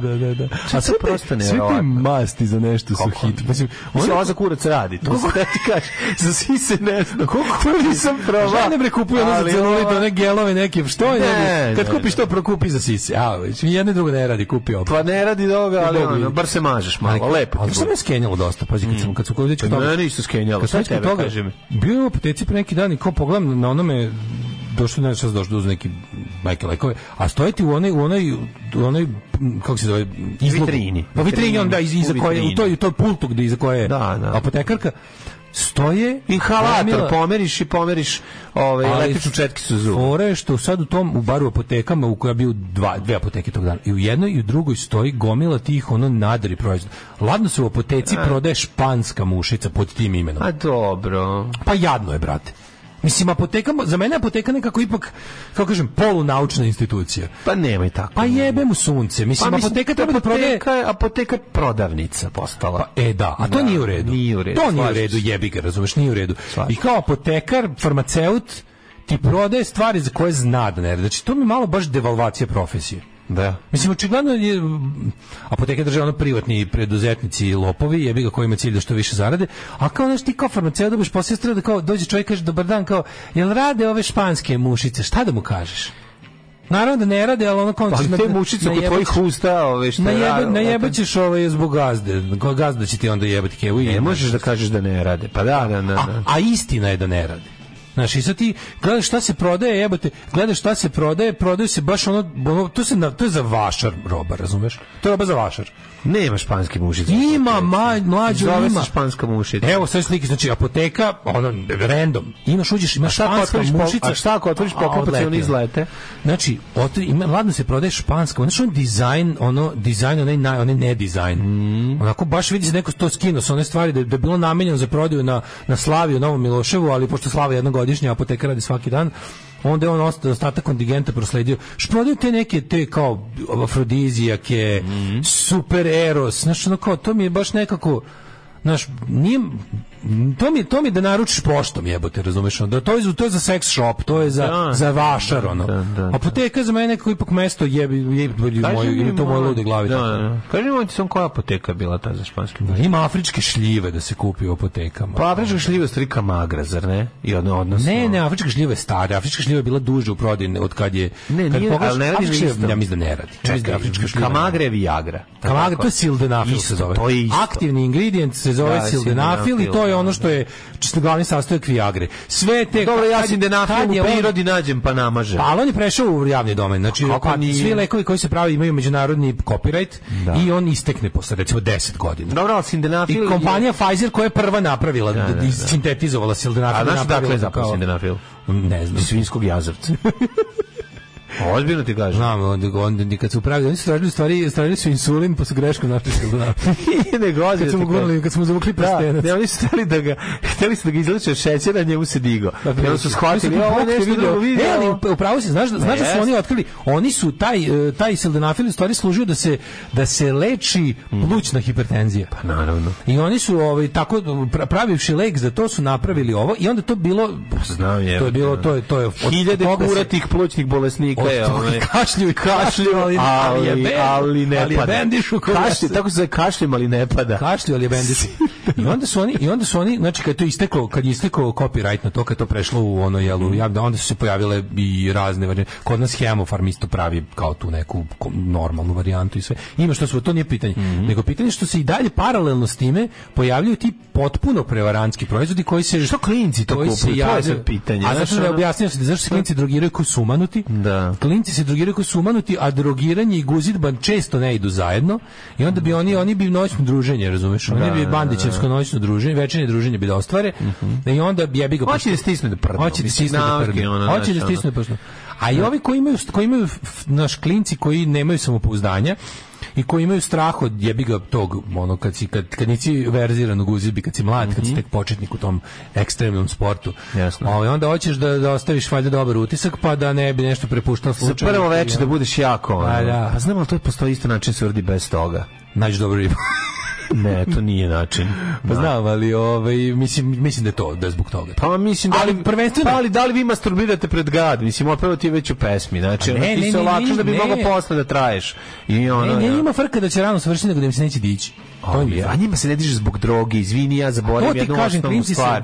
A droga mu spušta, a ovo treba da mu digne. Dobro, imaju i tremu, ovi što se drogiraju imaju tremu, a ovi što se drogiraju. Pa onda i otud potražnja za ovim podizačima. Električnim podizačima. Kako tremu da u 16, 17? A imaju klinci, jebote, mislim, nije niko skočio u seks kao ono seks mašina, jebote. To ti pa dobro mislim.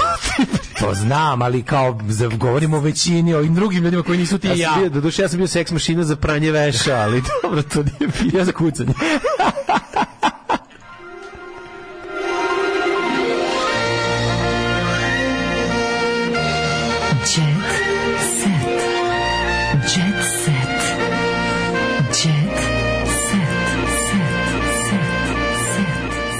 Što bi rekao Čičko Alfonso, ja ne ulazim dok se ne namačkam. I tako i treba. Znači, svi to da znate i to je to pravilo. Kakve kamagre, kakve priče. Zejtina malo u čašu pored kreveta, tako Čičko Alfonso radi. Porodične vrednosti by Daško i Mladja. Moj prvi susret s pornografijom filmovi Shannon Tweed. Laka erotika, ali ljudi, koliko ono meni je bilo dobro. Sad kad gledam to, ne bi mi se diglo ni dlaka, a ne nešto drugo. Pa zato što to tako jednostavno radi. To je, znači, i zato je porn sve ono mordati. Neverovatno je to šta si klinac kada u nedostatku bilo čega, ono i lasalvi može da se obavi. I lasalvi može da zabavi. Svaki iskusni porničar gleda porničar preko VPN, onda može da biraš zemlje. Ovo znamo do druga. Odlično. Poraz je, molim te, koje zemlje trećih sveta gledaš? Poraz je kad uđeš u apoteku i na ulazu uzmeš korpu za kupovinu. Da, tuga. Da. I prevare su oni razni preparati za zglobove koji koštaju đavo i ništa ne pomažu. Kao i probiotici. Sve se devalvira u Srbiji, pa i apoteka, kao što je televizijski standard postao studio s afričkom šljivom i kobasicama i uličarskim rečnikom. To je ideal te radikalske Srbije i kad se postavlja ono pitanje kako bi Srbija izgledala da su 45. pobedili četnici, evo izgledala bi 80-ih kao danas. Ovo je jako dobro. Da, zanimljiva misla, dosta tačno. Baš to, da. Moj rođak imao prepisanu Viagru, pluća su mu odlazila. On je prodavao pecarošima jer je znao da će svako umreti od vode od vode u plućima. Šta kaže tvoj djecet? Moj djecet kaže da je vreme da završimo emisiju. A dobro, daj malo, ne možete ljudi ostaviti bez djecetljene. Ljudi smo, daj bar 2 minuta nekog dobrog jadiluka. Ja sam kopao po smeću. Da je nekom teže. Ja sam kopao po smeću danas, izvadio novine, ja što se mene tiče. Dobro, jesi dosta ovako zabavljeni. Kalinić probio led, sredili ga Bodan Inković i Andrej Milošević. Piše ko je sve bio voditelj. Poslednjih godina na našim TV kanalima sve češće su glumci i voditelji. To je Mlađa recimo fenomenalni glumac, prinuđen da se bavi voditeljstvom. Setimo se samo neverovatnog Israna Mehura i njegovog voditeljskog posla. Meni su više... kvizu, kako se zvao kviz? Najslabija grafika. Nije. Jeste, nije, nego... Zvao se za jedna reč. Ne, ni izgleda jedna reč je to sa propadanjem kroz pod se zvao. Da, ruski rulet. Ruski rulet. Jedna reč ruski rulet. Jedna reč ruski rulet. Večeras prvo polufinale Zejna i Hurricane vode na kladionicama. Mi dalje svoje jadnosti furamo sa Beovizijom. Branka Katić u festu. Gledala sam filmove kad mi je puko kapilar. Kapilar čega? Kako kapilar? Ne znam. Ne znam. Ana Nikolić o roditeljstvu i tome da je ćerka njen čist klon. Tara je, nažalost, ista ja. Pevačica priznaje da je naslednica psihički i fizički njena kopija i kroz smeh dodala da traži azil i da beže iz Srbije zbog nje. Ludi su, znači ista koja pokvarena, razmažena gadura. Lepe vesti za zaposlene u Lidlu, svi će dobiti i bonus i povećanje plate. To je Lidl platio da se stavi u jet set. To Lidl čovječ. A da ti ja kažem, mlade, Sloboda Mićalović je priznala. Šta kaže? Emotivno sam više nego što je trebali, previše iskrena. Previše je iskrena. I onda ljudi povrede, verovatno, to ide tako. Kaže, sama sam sebi lepila polomljeni zub pred nastup, kaže Milica Todorović. To je žena. To je žena žmau. To je svaka je čast. I kaže, želi da popijem kafu sa Oliverom Katarinom, nemački glumac Udo Kir, gost festa, 51. festa sa filmom Mom komšija Adolf, moj komšija Dado. Kod nas prevede. Kaže ovako, bila sam u fuzonu, konačno me neko pozvao, odmah sam rekla da želim, ali uslov bio da me niko ne ubija, a da glumi u seriji. Koji? Glumi u seriji Pevačica. Kaže, imala sam mlečne zube, jedan mi je ostao u hlebu dok sam jela. Morala sam taj dan da pevam jer sam imala zakazanu svirku. S mlečnim zubima si imala zakazanu svirku. Kako jebote? Ne znam. Čekaj bre. Imala sam mlečne zube. Jedan mi je ostao u hlebu dok sam jela. Taj dan sam imala zakazanu svirku i morala sam da pevam. U jednom momentu nasmala sam se i vidjela se da nemam trojku. Ja sam uzela taj zub, zalepila sama dok mi zubar nije napravio pravi zub. Izašla sam u grad i potpuno zaboravila da alkohol razređuje taj lepak za zub. Dok sam igrala na podiju mi je ispao zub i nastao je opšti haos. Kad si ti, Milice, počela da radiš? Ovdje ima za... Ovo je Drew Barrymore izgleda. Ovo je baš Drew Barrymore, jebote. Kako pevaš s mlečnim zubima, jebote? Pa rano je krenula, znaš, nam starala se u počela s njima porničar dok sam imao mlečni penis. Tako da ti otpao posle? A sam imao, zalepio sam usperom drugog glumca. Ali ti posle... A kaži mi, ti posle izrsa ovaj pravi? Da. To je najvažnije. Pa, stalni. Kad je otpada mlečni penis, u kojim godinama? Pa meni je negde tamo početkom srednje. Ja, meni nikako da otpadne. Nema, pa čemu vuci jače. Ne radi se znači ovako, nego kako? Nego ovako. Tekst čitali Mladin Urdarević i Daško Milinović. Ton majstor Richard Merc. Realizacija Slavko Tatić. Urednik programa za mlade Donka Špiček. Alarms svakog radnog jutra od 7 do 10. You touch my tra-la-la.